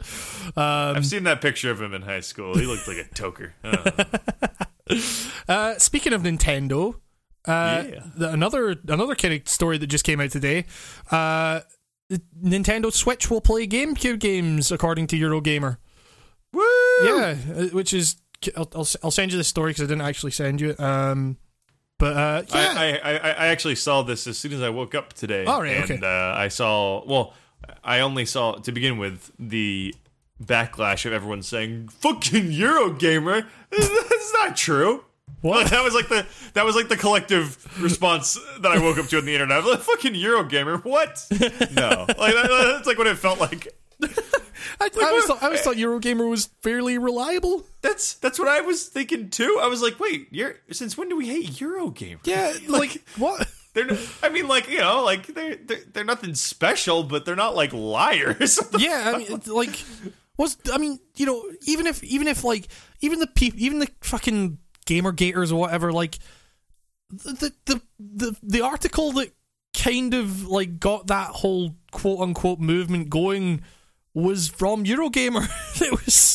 I don't know. People are dumb. Yeah. God. This is definitely people who care way too much about the future of like a Nintendo thing. Yeah. Yeah. But I mean, like Eurogamer have confirmed with 3 separate sources that GameCube games will be playable via the Virtual Console, so cool. I mean, like, there's a lot of GameCube games I really want to play, and I'm gonna get a Switch when it comes out, so, I mean, unless they only produced fucking 5 of them like they fucking done with everything else. Nah, they'll... Well... Are you sure, Nico? Well, the Wii U didn't... The reason I was able to walk in, like, the day after the Wii U came out... and just pick up the special edition one that came bundled and just walk out with it. Yeah. Well, we all know why I was able to do that. Because of the Wii U. Yeah, because the majority of the American public, at least, was like, Wii U? What is that? I don't need this peripheral for my Wii. Including me, who, at that time, I felt I had my finger on the pulse of video games, and I was like, oh yeah, there's a new Nintendo thing? like question mark? Like it was like. And then I saw footage of new Super Mario Bros. Wii U, and I knew, of course, this is exactly the same. So I don't know. Yeah, I hope that the Switch is available to everybody. Yes.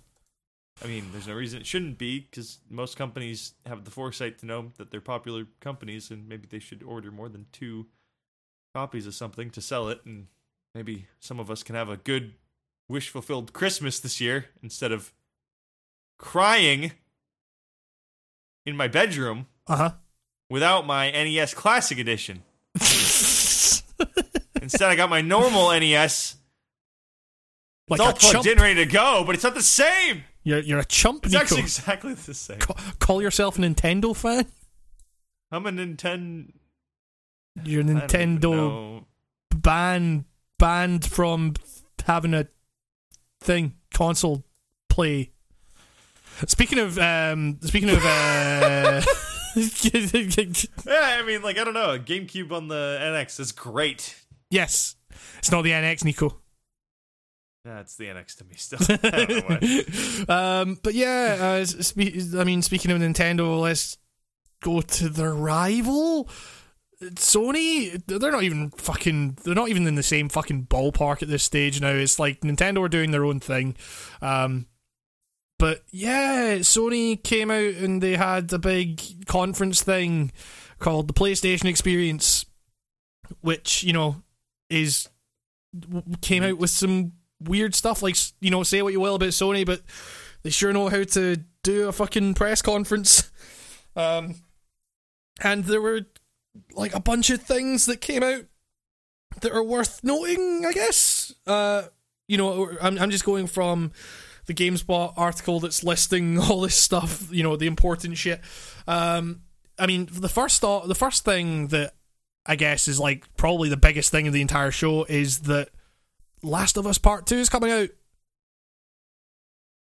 Hooray! Sorry, I mean, like, I played about 2 hours of Last of Us and then I had to stop. But not because I didn't like it, I just like had to go and it wasn't my game. Right, so. Okay.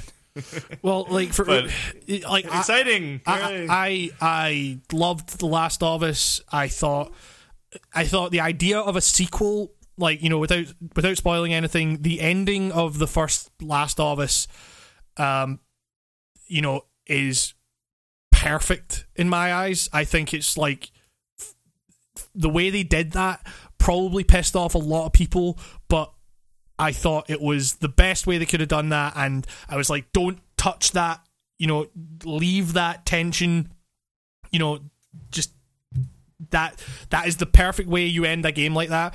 And I have no idea what you're talking about. Well, yeah, fine. If you haven't played The Last of Us, go and play The Last of Us, or you know, look up the ending if you're that curious about it.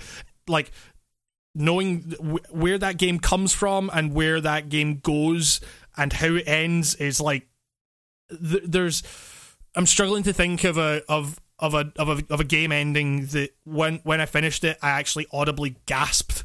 Like, you know, I was like, whoa. Like, oh. It's perfect. It is the ending of that game. The game itself has issues. The ending is fucking masterpiece. So I was like, when there was talk of a sequel, I was like, no, you don't do that.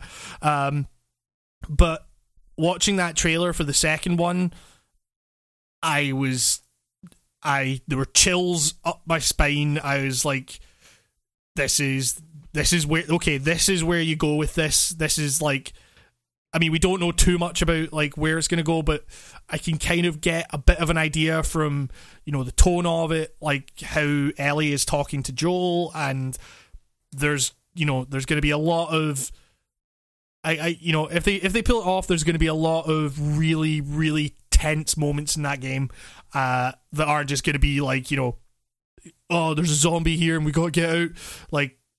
Yeah, so I am personally very, very excited to see more of that. The fucking, aside from that, Marvel vs. Capcom Infinite got officially announced. Yeah, a bunch of people hate it too. Really? A bunch of people just like bitching about it. It's like, come on, we saw like 2 seconds of gameplay. What the fuck? Like, why is everyone so mad? Yeah. Why is everyone so mad at all this stuff getting announced? Like, what the fuck's going on? Eurogamer. Yeah, like, fuck Eurogamer. They don't know nothing. Jeez. Also, though, apparently, Marvel vs. Capcom 3 is now back and available on the PlayStation Store. Although I haven't checked, I haven't seen anything about it, so it might just be an American thing. I don't know. But yeah, I mean, like, they showed some CG trailer footage of that new game they've got coming out in 2017. I mean, it was CG, like, you know, hard to tell with that, but they had gameplay, right? Was that? They had gameplay after the Capcom Cup or something. Oh, did they? I didn't see any of that. I checked that out. It was the same 4 characters from the CGI thing. Gotta say that pre-rendered trailer. That's more or less how the game looks. It's kind of awesome. Yeah. Okay. I love how this could just be the. I don't think it's meant for everybody to look like plastic, but they kind of do. But I kind of like that. Like it looks like a bunch of action figures fighting each other. It's kind of cool. I mean, that is what the draw of that series is to me. It's like the idea that it's like, hey, we've got these two universes, let's just smash them together. Before, I believe there was like a storyline that was a real life comic book and stuff. And all right, okay. From what I hear, it was actually half bad. But like this kind of puts a Smash Bros spin on it, because 3 was definitely like every character had a story that was about the universes melding together. But if this is just like literally like I'm not saying I want the narrative of this fighting game to be toys fighting, but if they just kind of like it doesn't need lore, Yeah, exactly. Yeah. I don't need to know why Ryu and fucking Cyclops are punching each other in the face. Like I don't need to. Also, there's going to be no X-Men in this game, apparently, according to like everybody. Okay. Because of the rights issue, which is apparently why this was never going to be a game.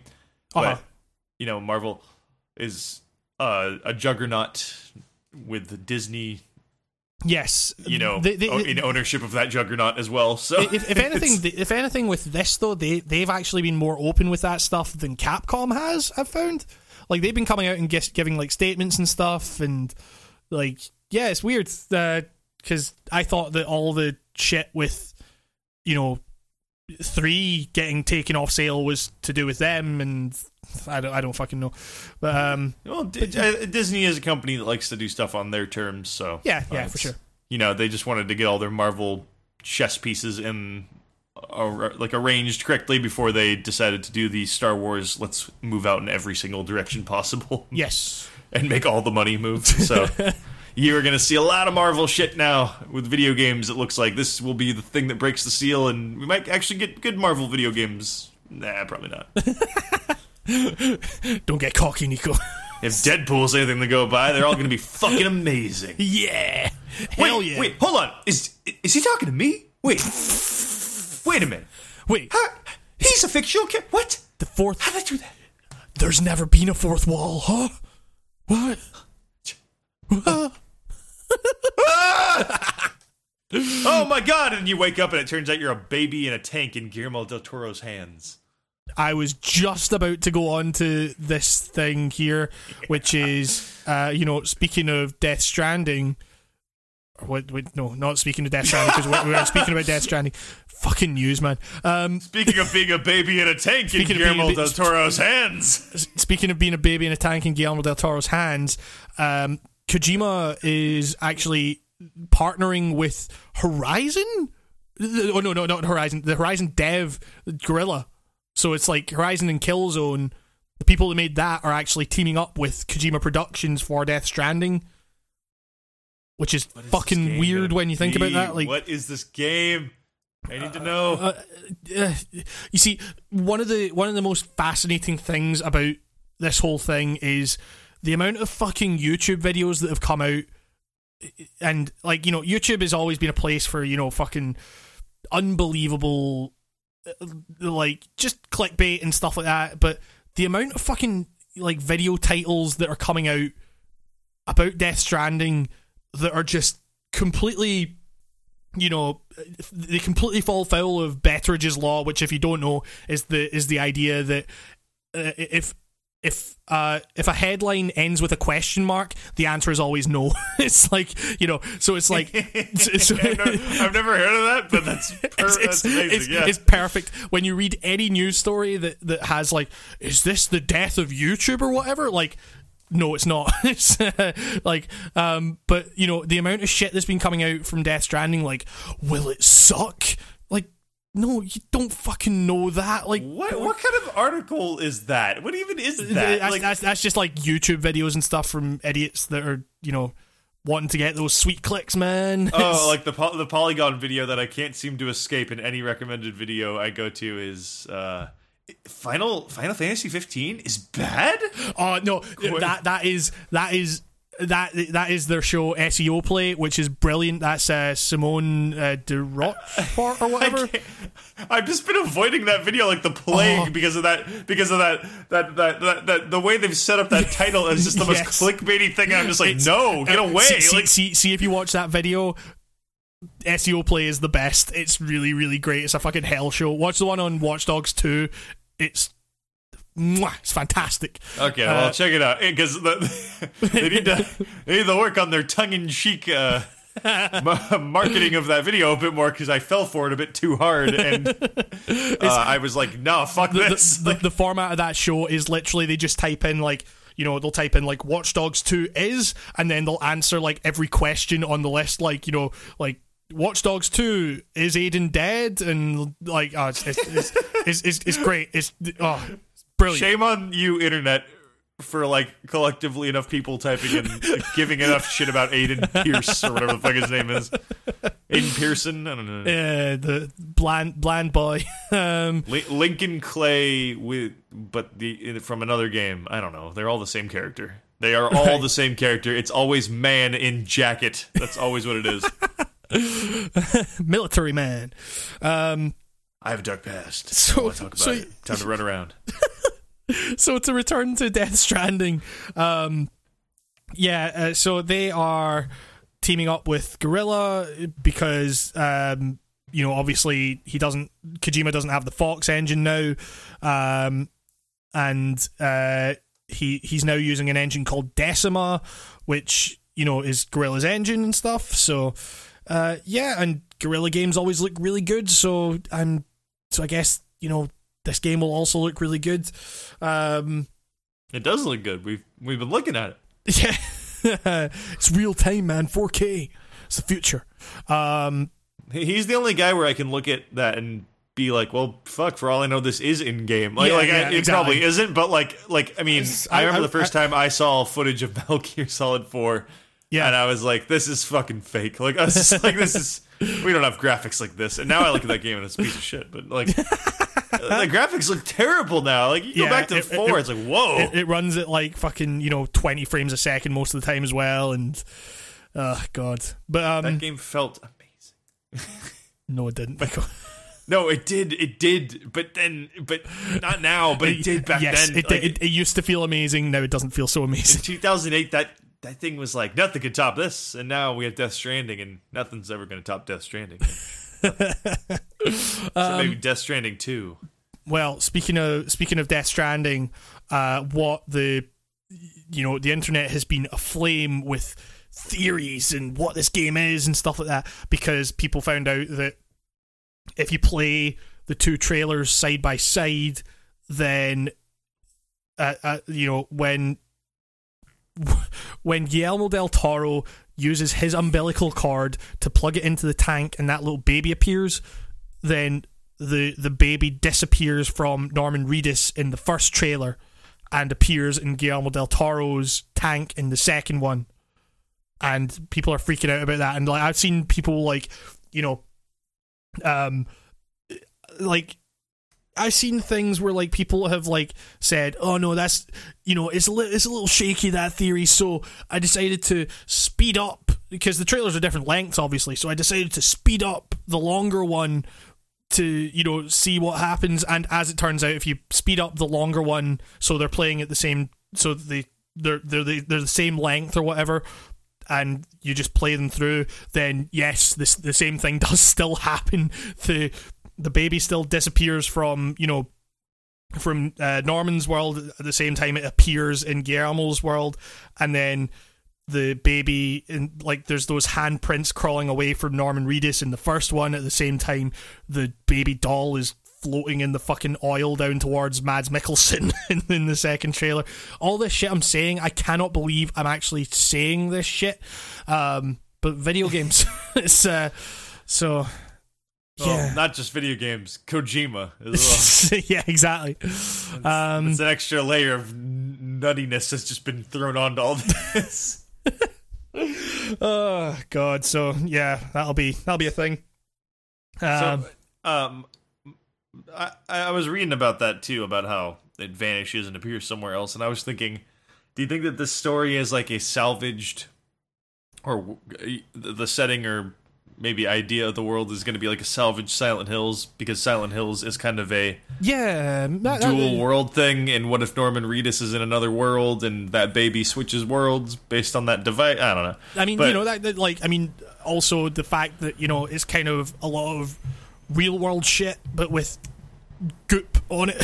It's like, that's true. That's very Silent Hill. They put goop on things. Yep. So, yeah. I am super excited to see what the fuck that game is, but we don't know anything about it, apart from the fact that Guillermo del Toro isn't actually in the game. They just 3D modeled him, so there's a possibility that Guillermo del Toro's model might be in the game, but he'll be voiced by someone else. That's what I was thinking. I was like, he's not going to voice himself, is he? It doesn't really... I mean, I'm sure he's got a great voice, but... Does he have voiceover chops? Well, Kojima said that he didn't want to take too much time out of his busy schedule, so I don't know. Kojima. Yeah. But you know what's more important than anything to do with Death Stranding or Kojima? Nothing? Knack 2, baby. What the fuck? We are here. We are here. Knack. It's finally given its time to shine, baby. The first game didn't get its chance. Just want to die. Oh god, this game sucks, and I hate this game, and I hate the dumb idiots on the internet who like this game out of spite to spite the people who don't like Knack. And you know who you are, and you know why you like this game, you sheep follower dorks. You don't like Knack, you like the joke of liking Knack. You like the You're idea an idiot. of Knack. Yeah. Go get fucked, Knack fans. How about that? And that's not a joke. Go get fucked. I don't want you as a friend. I want you as a fan. I want you as nothing. Die. Nah, you're alright.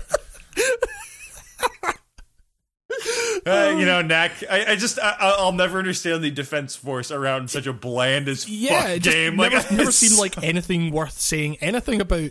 It's the same thing with Cameo when the 360 came out. There's people like, it's so good, you guys are dicks. No, that game sucks, and so does Knack. Oh god. But yeah, I guess Knack was always Mark Cerny's baby, so I guess he's probably pushing for. They just need to unlock Knack's full potential, man. We got to do it for the children. We got to do it.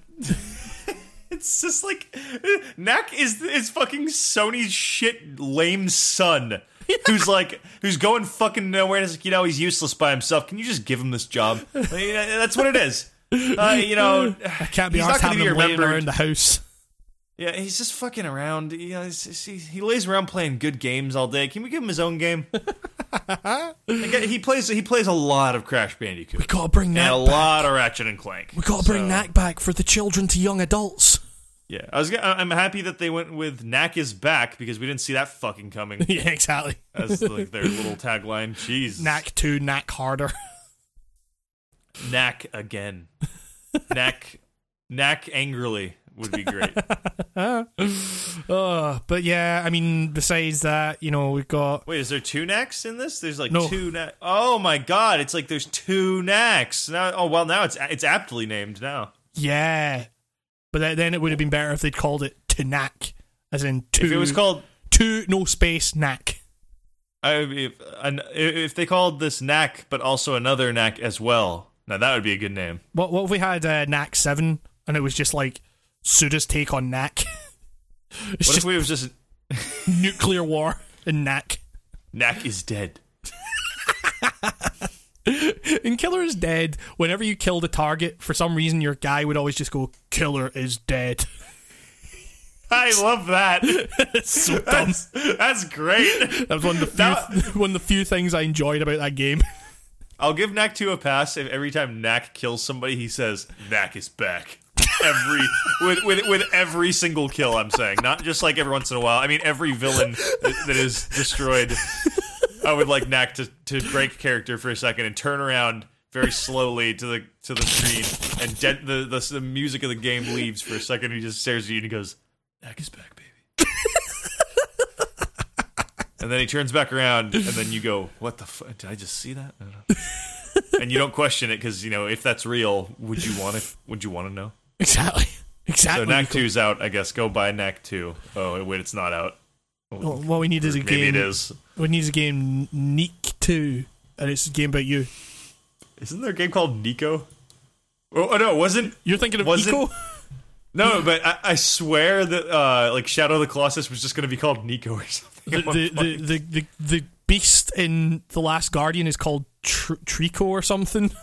Trico, that's a Pokemon. It's that's like a gecko Pokemon. Maybe Trico or something. I don't know. It's weird. Wait, it has a name? Yeah. Wait, someone spoke in The Last Guardian? That's like, doesn't that break the whole thing with all these the eco games? I don't know. No, isn't the only talking supposed to be like the Peanuts with the God guy going brr, brr, brr, brr, brr, whenever he talks or whatever that thing is? For sure. Yeah, I get what you mean. That game isn't out here until Friday. Like really? Yeah. We oh god, we're back in the the dark ages of delayed international release dates. So I don't get this shit with digital. I never understood it. I mean, yeah, it's all out now. So you're saying that to me, you can't even go on. You can't like. I mean, I could. Probably, you can't download it right now. No, I can't. I mean, I could have probably imported it because I guess the PS4 is region free.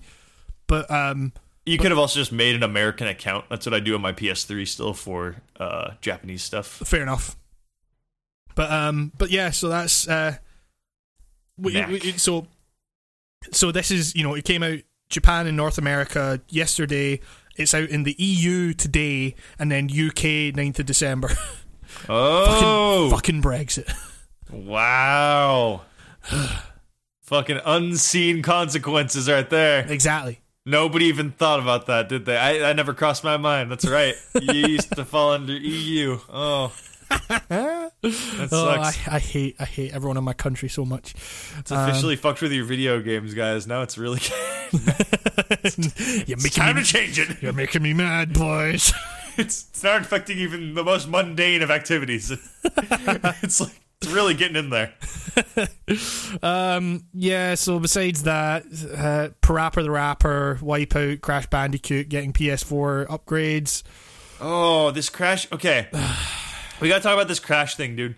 Everyone says it looks really good, and I just think it looks kind of crap. It looks bad. It looks really bad, guys. It looks really crap. Okay, I'll go out on you like from a technological standpoint. Yeah, it looks great. It's really nice looking on fidelity. Yeah, but fidelity is not what you crisp. Fidelity is not the thing you go to Crash Bandicoot for. I never cared. Yeah, why would you give a shit?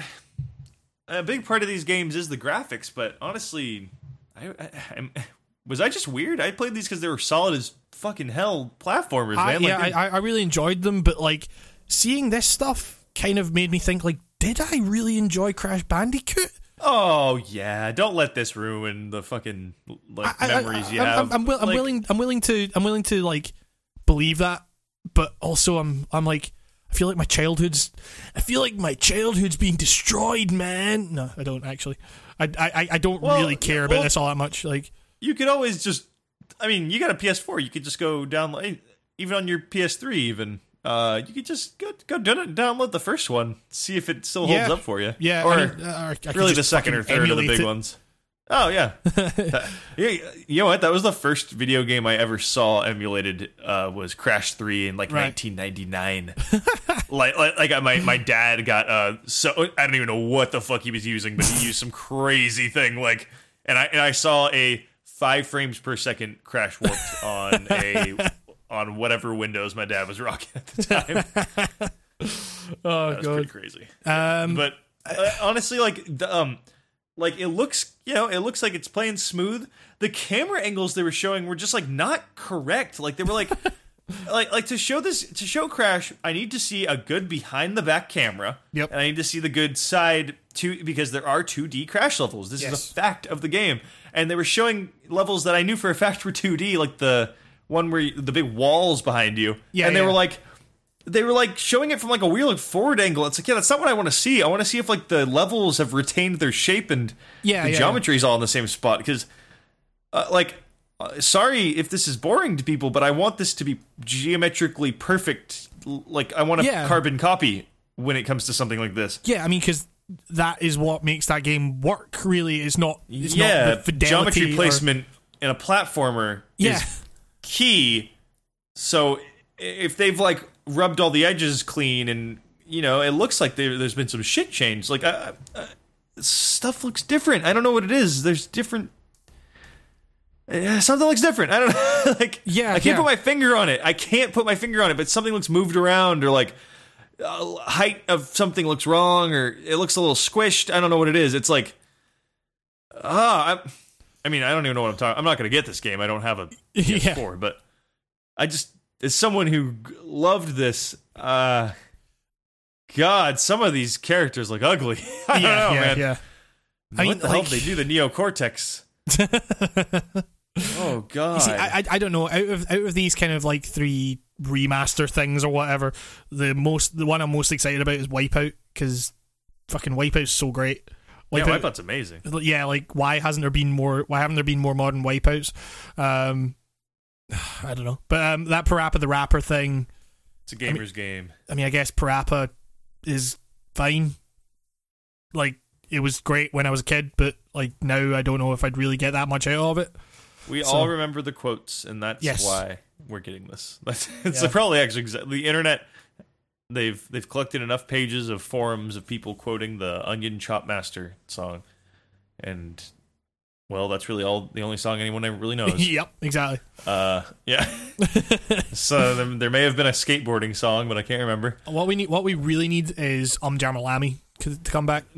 I was gonna say we need a fucking Guitaro Man. Where is he?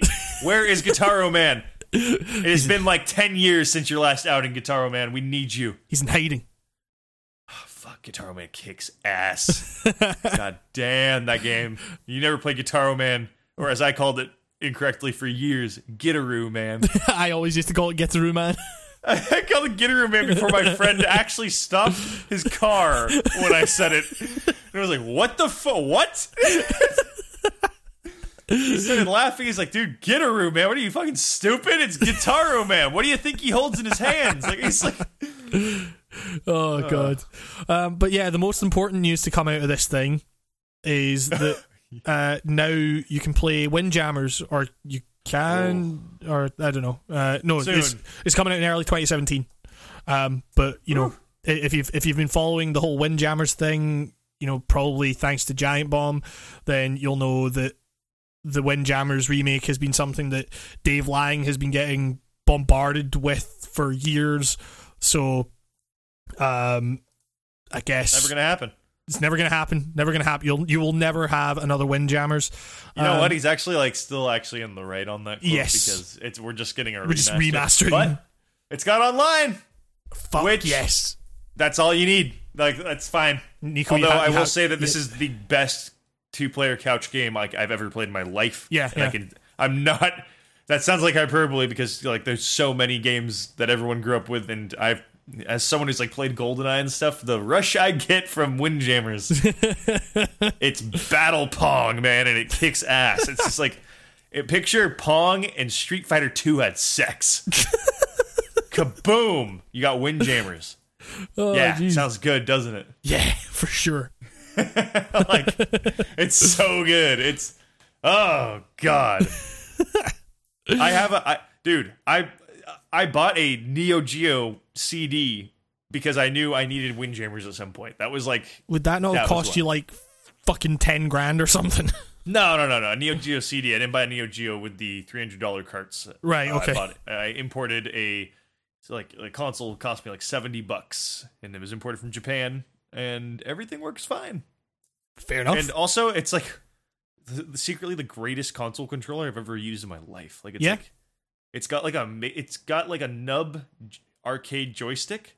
Okay. And for 1994, whenever this thing came out, this is incredible. It's I don't know. I'll do a video on this controller one day, just because it's really just, it's so dumb and simple, but it's so good. It's I don't know. I feel like it beat the analog stick by a few years, and it's really good. Fair enough. The Vita could have one of these. I don't know. But yeah, it's gonna be on the Vita for Windjammers, and that's where I'm gonna be doing most of my jamming. the peripheral that will work only with Windjammers on the Vita. It's already right there. Like, I am now very proud to be a Vita owner. Like, with this announcement, because this is like validated the purchase. Because I am now going to sink hours into this Vita on any public transportation. I wonder if there'll be crossplay between the Vita and PS4. There should be. Yeah, I hope so. Because then we are getting some fucking Windjammers on the go, Nico. We'll be jamming, boys. Although I guess I can't play online with my Vita on a bus or anything like that. But who cares? The single player is good too. Yes. As Giant Bomb, if you watch Giant Bomb, you know friends don't let friends jam alone. But sometimes you have to. Yes. And the single player is good. Also, how else are you going to play Dog Distance and all the other good side games? Dog Distance. Dog Distance.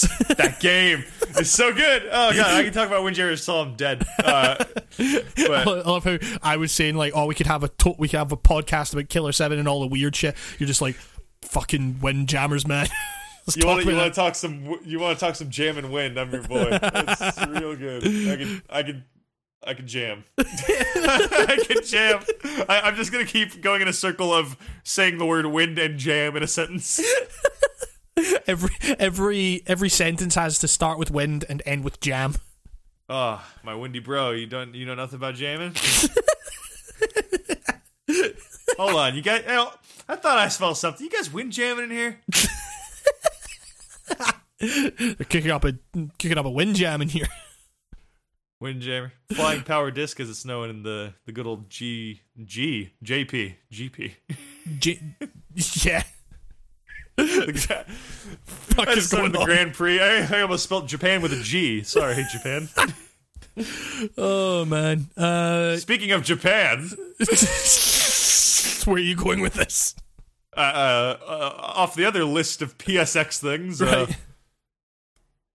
Okay. Ni no Kuni 2. That looks Japanese. Yeah, that's that's Japanese. That's coming out.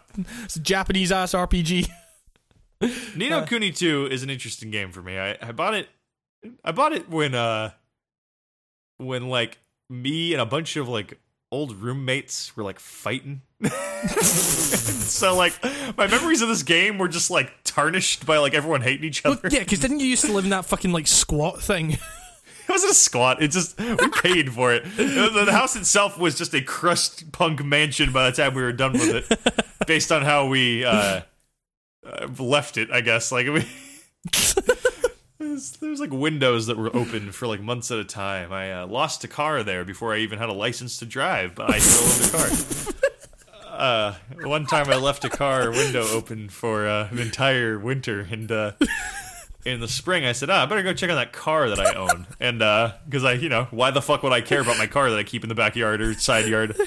I open it up, and it's full of rainwater, like, about halfway up.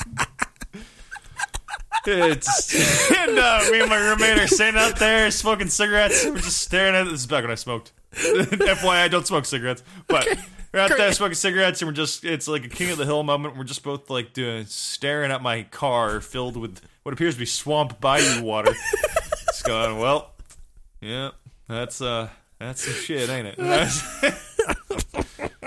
Which led to another adventure with another roommate of mine, months down the road, of us essentially pulling a like Breaking Bad episode where we both had like hospital masks on and we were driving illegally and trying to avoid a cop car while we were trying to funnel this car to another part of town to sell the car for parts. All right. Anyways, what we got? Sorry, you talked about the squad, and it launched a story out of me. But I love your life, Nico. I've been around. Seen some shit. I've seen some shit, and now I just want to play some video games. Some Windjammers. I just want to jam some wind. I've lived a life. I just want to retire peacefully with Windjammers. It's honestly where I am at in my 24-year-old state now. Like, if we had started this podcast like 3 years ago, shit would be different. But yeah. I'm like a very like domesticated Nico now. These people don't know. But yeah, I'm as good as married now. But it's anyways, what the fuck was I talking about before I God, you got me talking about the car, and I'm just thinking about these goofy things. Nino Cooney. Nino Cooney was tarnished by that apartment a little bit for me.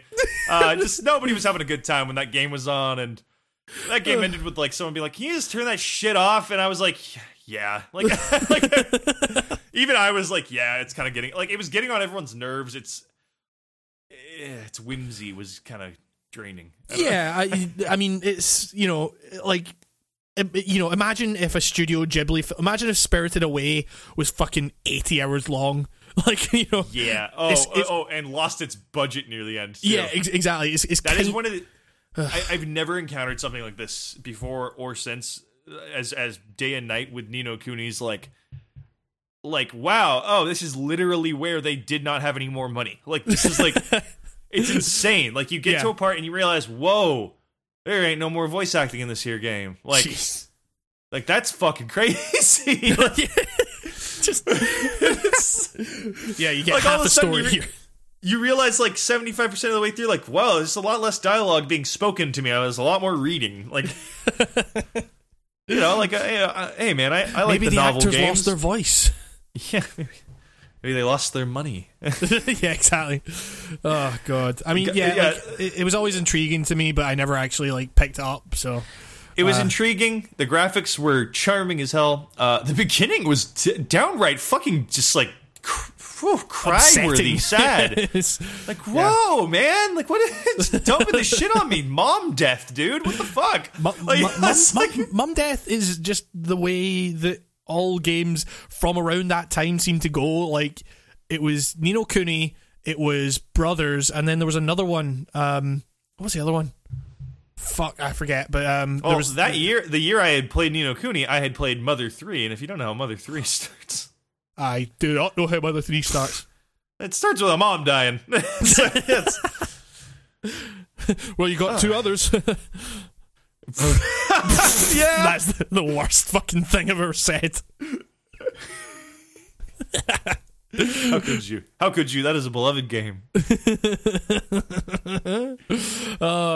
Speaking of JRPGs, how dare you? That is not a JRPG. That is it's a way of life, man. That is Mr. Itoi's masterpiece, and it is his vision. So speaking of JRPGs and returning to a previous topic of discussion, yeah, Nico, you're in trouble. No, Final Fantasy 15 is getting some really weird updates, because today it was announced they're patching the story. Like, what? Like, because remember earlier when I talked about the fact that the story kind of didn't make a lot of sense on its own, and and chapter 13 that was just a fucking ferocious dip in quality. Like, they're addressing that stuff. They don't know when exactly it's going to come along the line, but Hajime Tabata came out and said that like, because the game sold so well during its first week, like they have the opportunity now to do a lot of stuff with it. So they're like, Square Enix didn't get into specifics, but the plan is to enrich certain aspects of the game. There will also be gameplay enhancements for Chapter 13, as well as buffs to ring magic, among other things. And yeah, like, the ring is something that you don't actually get until Chapter 13, so I'm guessing it's just going to make combat with that slightly more viable, because if you haven't played it, just trust me, it's really terrible. And Square Enix will put its sights on Final Fantasy 15's story and add more scenes and sequences. We're hoping to delve deeper into the story, adding scenes that will give you new insight into character motivations. We need a little time with these, as they'll need to be localized and voiced in other languages. So it's kind of like crazy that they're actually like, they're going to the trouble of like creating and voicing new scenes, like, which I guess in a lot of ways is kind of necessary, because a lot of like the bigger, occasionally it'll just switch to a cutscene and it'll just be like a montage from Kingsglaive, the film that came out, and it feels completely out of place and doesn't work on any level whatsoever. So sounds lazy. Yeah, so they'll have there'll be paid expansions as well as free updates. So in the long term, the idea is to make certain key characters beyond the main four playable. I don't know who that would be or why you would want to play them. Other features... The girl from the VR that you can look at her boobs. That's the VR Great. boob girl, right? I mean, sure. Why not? I mean, that's gotta be who they mean. I mean, I guess, but like the whole... like her whole role in the story is like she tells you to go hunt things and then you hunt them for her. Because, and it's not a case of like she's too weak to do it or whatever. Like the game is, very like loud about the fact that like, no, she could handle this. She's just too busy at the garage. It's like, so I don't know. Maybe it's a fucking car mechanic simulator. Other features we have in mind include letting you carry over stats from a previous playthrough and adding items that would introduce new play styles such as low level runs and God mode. God mode? What? So is that just invincibility? Like what? What kind of fucking fun is that? Because obviously you're going through Final Fantasy 15 for the fucking story, like, But, Nico, there's also the Final Fantasy 15 Holiday Pack, the Final Fantasy 15 Booster Pack, the Final Fantasy 15 Episode Gladiolus, the Final Fantasy 15 Episode Ignis, the Final Fantasy 15 Episode Prompto, the Final Fantasy 15 Expansion Pack Comrades. What the fuck is Prompto? Prompto's a character. He's one of the main guys. It's like, did they spell Pronto wrong? Everyone seems to say that Prompto's the best boy, and he's not the best boy. He's far from the best boy. Ignis is the best boy because he cooks for you and drives you places. How could you not think that Ignis is not the best boy? These are all names? Is Pack a name? The four main guys are called Noctis, Prompto, Gladiolus, and Ignis. Noctis sounds like a fucking character from Kingdom Hearts, and I don't even know why it does, but it just does. He looks like a character from Kingdom Hearts. He fucking does, doesn't he? What the hell? This guy does look like he looks like a part of Organization 13. Yes, I mean there's an event that happens later on, and he grows a beard, and it's like, but it's kind of great because it's like There's no way. This guy I'm looking at, there's no way this motherfucker grows a beard. Well, it's great because it's just kind of fluff. Like, I don't know if that's just because of the hair physics they've got, where it's like they've, part of the reason this game runs at fucking 30 frames a second is because they've gone to the trouble of, having every follicle or every strand of hair being individually like animated and stuff like that. So it's like when he grows a beard, it's like just this kind of like these little tufts of like just spiky fucking not beard stuff. It's now I gotta look up Noctis with a beard. Sorry, I don't care about spoilers of this game. I need to see a beard. Oh god. Yeah. I don't believe that this turns into this when he grows up. There's something wrong here. Like this guy's too badass looking to be this. What's going on here? That's just what you'd fucking say about anything in Final Fantasy 15. I'm glad you know as much having played it as I do, looking at a Google image page. yes, exactly. It's a great game, but story is not what makes that game great. Which is kind of like really alarming in my opinion because it's an RPG. Yes, you would think that would be the main thing, but and in a Final Fantasy one at that, which is like, come on, man, there's that's all there is. I've really like, apart from 6, there's really not been much. There's not been any Final Fantasy stories I've liked really. So for what it's worth, and goddamn, I can't believe I'm gonna say this. Right, 10 is not so bad. 10 I'm not defending any characters here. You can throw Titus in a meat grinder for all I care, but I've played way worse shit than that, man. Like, I don't know. I mean, yes, there are worse games out there than Final Fantasy games. I mean, in terms of a story. I mean, it's stupid, but the ending of 10 at least is kind of neat. It was neat for the time. I never completed 10, so well, I don't care. I don't know what to do now. Should I say it? I don't. I mean, spoiler warning, I guess, if you haven't played Final Fantasy fucking 10 yet, like, I don't care. Yeah, you've had plenty of chances. It turns out Tidus was the final summon. Okay. You know, like it turns out you were like a summon the whole time. You were like a ghost. Or like a spirit summon. Fine. I mean, like, I have no context for that, so, like... I mean, I'm trying to actually remember it myself now. I like the context of, you know, the city you were from, Blitzballville, was fake or something. It was like, or it wasn't fake. It was a dream. Oh God, Balltown was fake. Balltown was a lie. But Balltown never died. Blitz City. It'd be the Chelsea Football Club. Also Blitzball. I don't know. That's all I know. That's my knowledge of your UK sports over there. I mean, you know as much as me about that shit. So you said you played it once or twice. I used to play football all the time. I couldn't give a fuck about watching it. That's beyond this guy. I played baseball one time and tripped, and that was the extent of my career. I rounded third. I never made it to home plate.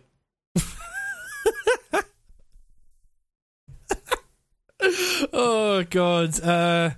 Yeah, so are we out of this pit of PlayStation Experience news yet? I mean, Final Fantasy 15 stuff wasn't PlayStation Experience. So. Oh, I don't know. I keep thinking it's in there. I swear I just saw 50. There's so many numerals in all these articles now that I just see XVs all everywhere I look now. I feel like I'm not going crazy with all these numerals. But yeah, there's really not much news aside from that.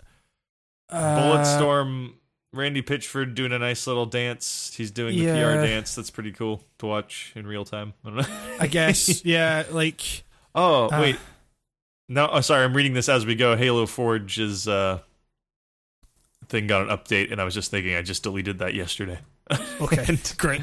I'm wondering if it now like has matchmaking of any sort or any semblance of an actual game in it. If it's not just an isolation chamber to go and play Halo with nobody for me. Because I just don't get who's playing this. I don't get who's playing the Halo for Windows 10 thing. I don't know. I just that stuff just never interested me on any level. So, yeah. Speaking of no one playing anything, no one's playing Zelda Wind Waker 2 because it was cancelled by Nintendo because of a horse, according to GameSpot. Wait, what? The Legend of Zelda Wind Waker was originally meant to get a sequel, but Nintendo cancelled it in favor of Twilight Princess. That's according to an interview with artist Satoru Takizawa, who says, "We had begun the initial steps towards creating Wind Waker 2. However, demand for a more Ocarina-like game was growing by the day." Which, you know, it was seems. I mean, yes, very true, but also Wind Waker is the best Zelda game. Yeah, but you remember what it was like back then, man. It was different. It was. I didn't play Ocarina growing up. Well, like the hubbub around it, and when you view like what the newest, I guess the Wind Waker outcry, I totally get. It was stupid, and I'm happy to say, even as like, you know, being as young as I was not like, oh, this looks like it's for babies. I was like totally like, this looks cool. It looks like a cartoon. All I said was, this looks like a cartoon. Looks really cool. That was like all I remember really thinking. And then I played it, and yeah, it was like it was like a solid 10 in my book, like forever. Yeah. But there was a part of me that missed the see, I'm saying this, you're probably gonna laugh when I say I missed the grit of Ocarina of Time, because you're probably gonna say, what fucking grit, Nico? And it's like, yeah, of course, there's no grit, but in comparison to Wind Waker, there's grits galore. It's grit central, baby. And so Twilight Princess was like, this is what I want. This is the quote-unquote mature Zelda that I wanted. And, you know, this is the game that had Bug Princess and a man made of gold and rubies. But, you know, like, arguably the weirdest one ever. And, yeah, something... Back then, we were all crying for, we want medieval castles and horses back. We want realistic Zelda. Fuck you. Yeah, because we saw where graphics were going, and we had been. I mean, Nintendo always makes it sound like they were villainized for Wind Waker, but you have to remember what they fucking did before showing Wind Waker. And they showed a demo that looked insane. Yes. Of, like, Twilight Princess. Yes. It looked crazy.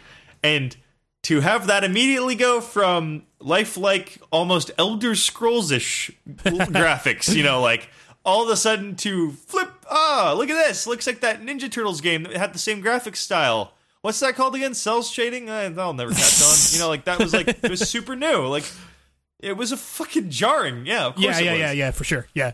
But yeah, this really actually isn't really news when you think about it, because we've kind of, people have already pieced together that we are the reason there was no Wind Waker 2 when we could have had one on the GameCube. Like, the fans are, like, our collective bitching.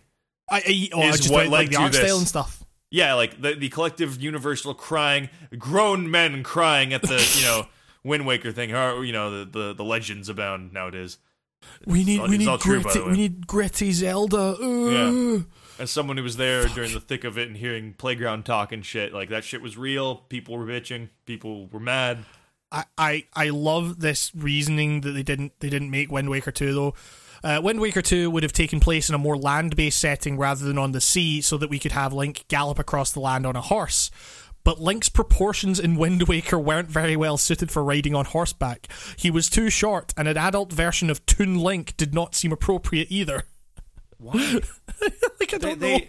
Skyward Sword, you could argue that's a Toon. Yeah, exactly. Toon Link. Yeah. Just make Skyward Sword cell shaded, and you've kind of got.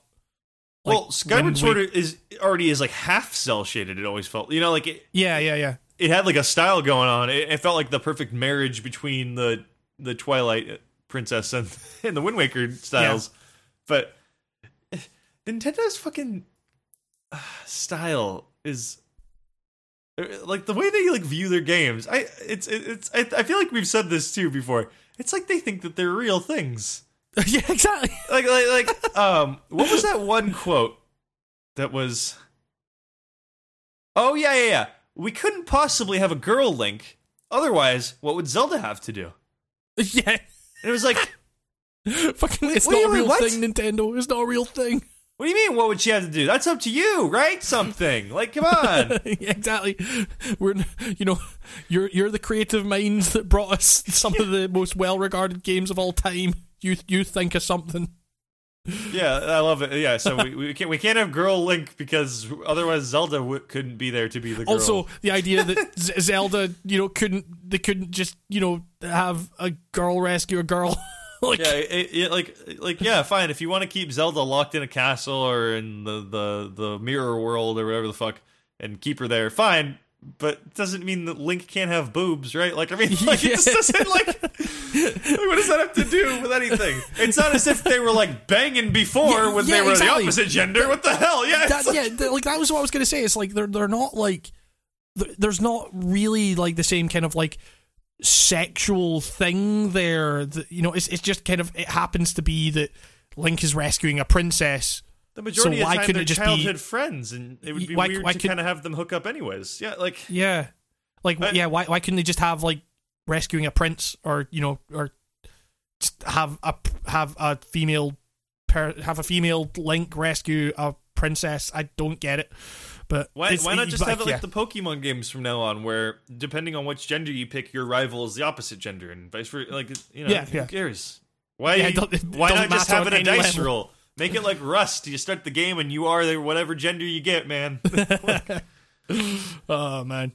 So I guess, like, high-budget live-action fantasy movies were also huge at the time, so with all things considered, we decided to have at it and switch to Twilight Princess. So it's all about the money, baby. It's all about the money. Coulda, woulda, shoulda.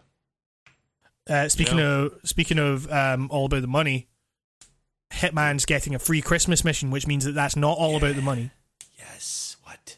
I didn't even know about this. Oh, have you not seen this? Oh, I got a press release through today, and I was like, oh baby, this is gonna be good. Titled Holiday Hoarders, the mission takes place in a version of Paris that's been decked out with Christmas trees, snow, holiday decorations, and presents. the story of this. 2 thieves break into a fashion show and are attempting to steal Christmas presents that are scattered around the venue. You must stop them using lethal force. Players who discover the presents before the thieves do can open them and use what's inside to help thwart the bandits. The announcement trailer shows that Agent 47 can wear a Santa costume as a disguise. Excellent. Is he going to wear a beard or not? Because knowing Agent 47, he's going to put the minimal effort into this. He does have a beard from what I've seen. So, yes. Oh my god. The Holiday Hoarders mission comes to Hitman on December 13th as part of the game's December update. Importantly, the mission does not replace the existing Paris mission Showstopper. Instead, you can choose which one you want to play. So, and plus, you know, the DLC is free, but it's being launched in part to support the World Cancer Research Fund. Developer IO is asking fans to donate whatever they can to the cause. A link that I'll put in the description of the podcast, I guess. So yeah, that's cool. Like, this episodic thing has been the best for Hitman. So, like, now that they're using it to do really fun things with it and also help out charities is great. So yeah. Kill people dressed as Santa Claus to cure cancer. Oh my god, I just saw a picture of him. Oh my god. It's great. It's really good. Whoa, that belt buckle's huge. That sounds about a textbook. God damn. Oh my god, this level looks amazing though. Like, it looks really good. Oh, I'm so excited to play this. Oh, God bless this game. This is what I mean. It's just like every month there's just so much stuff that I'm just like, man, I love Hitman. Hitman is the best. And just the fact that they released it episodically just means that it's never out of your consciousness. You're always just thinking, oh, I'd really want the next Hitman thing. And yeah, it's great. Oh, I love this game. No game has given me more joy this year. So, stay tuned to see what is at the top of my Game of the Year list this year. Will it be Hitman? No. No. Maybe. You'll see. It's going to be the Nintendo Switch. Yes, it will be Headlander, that amazing game from earlier in the year that I completely forgot about until I was putting games together. What a bummer of a game. That game sucked. So, yeah, I guess with that, we're at the end of news and therefore the end of the podcast. Yeah, according to my, according to my info here, your being calculations. Yeah, I did some math here. It sounds about right. Yeah. Oh man, I might see if I can start getting people if they want to. We've got a few listeners now. Like, we can see if they want questions answered. We've gotten random questions in the past, and we've just answered them. Like we got like one or two. I feel like ones that I was like, yeah, and we didn't even like read them. I was just like, yeah, some guy like randomly emailed me and said, "What's this?" I can't even remember what the hell it was, and I just mentioned it. That was like the extent of our email reading. Okay, well, in future, if you want to, if you have a question that you want us, or you have a topic that you want us to discuss, you can get in touch with me at Hamish at writingongames.co.uk, or you can follow Hambo Black on Twitter, or you can follow at Nico Blakely on Twitter.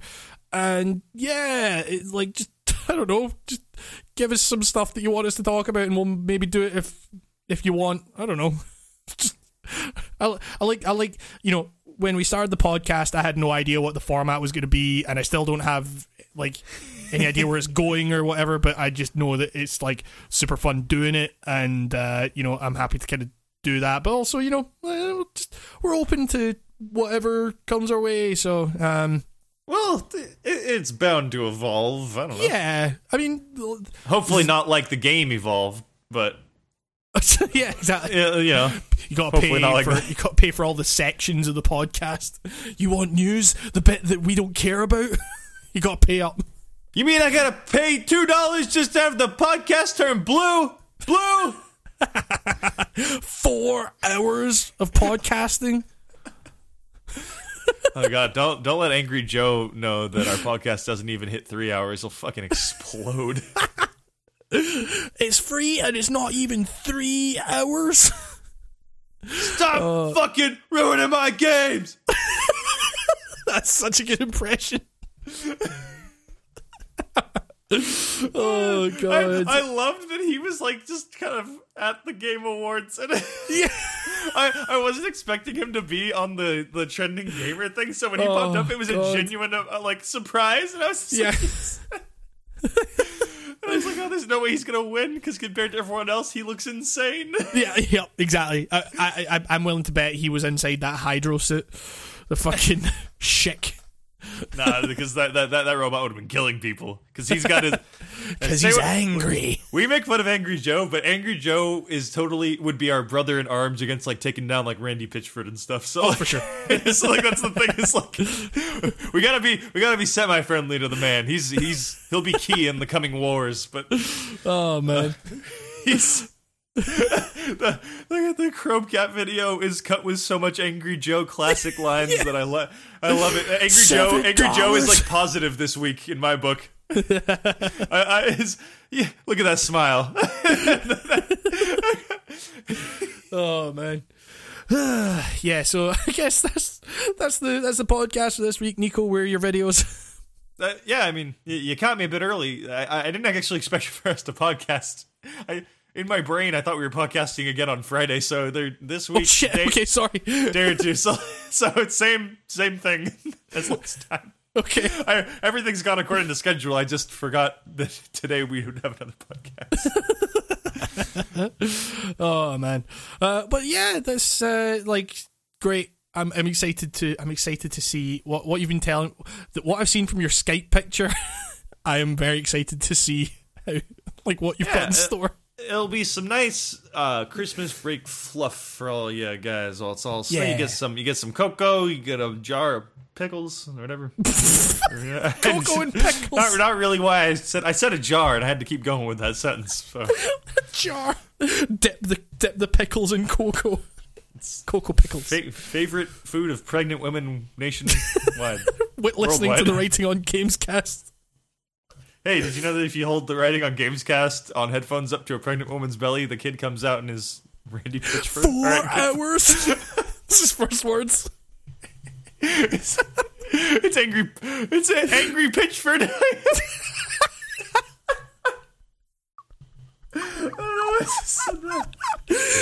Oh, and with that, that has been the Writing on Gamescast. Thank you very much for listening. We'll see you next week. Bye. Yeah, goodbye. Angry Pitchford.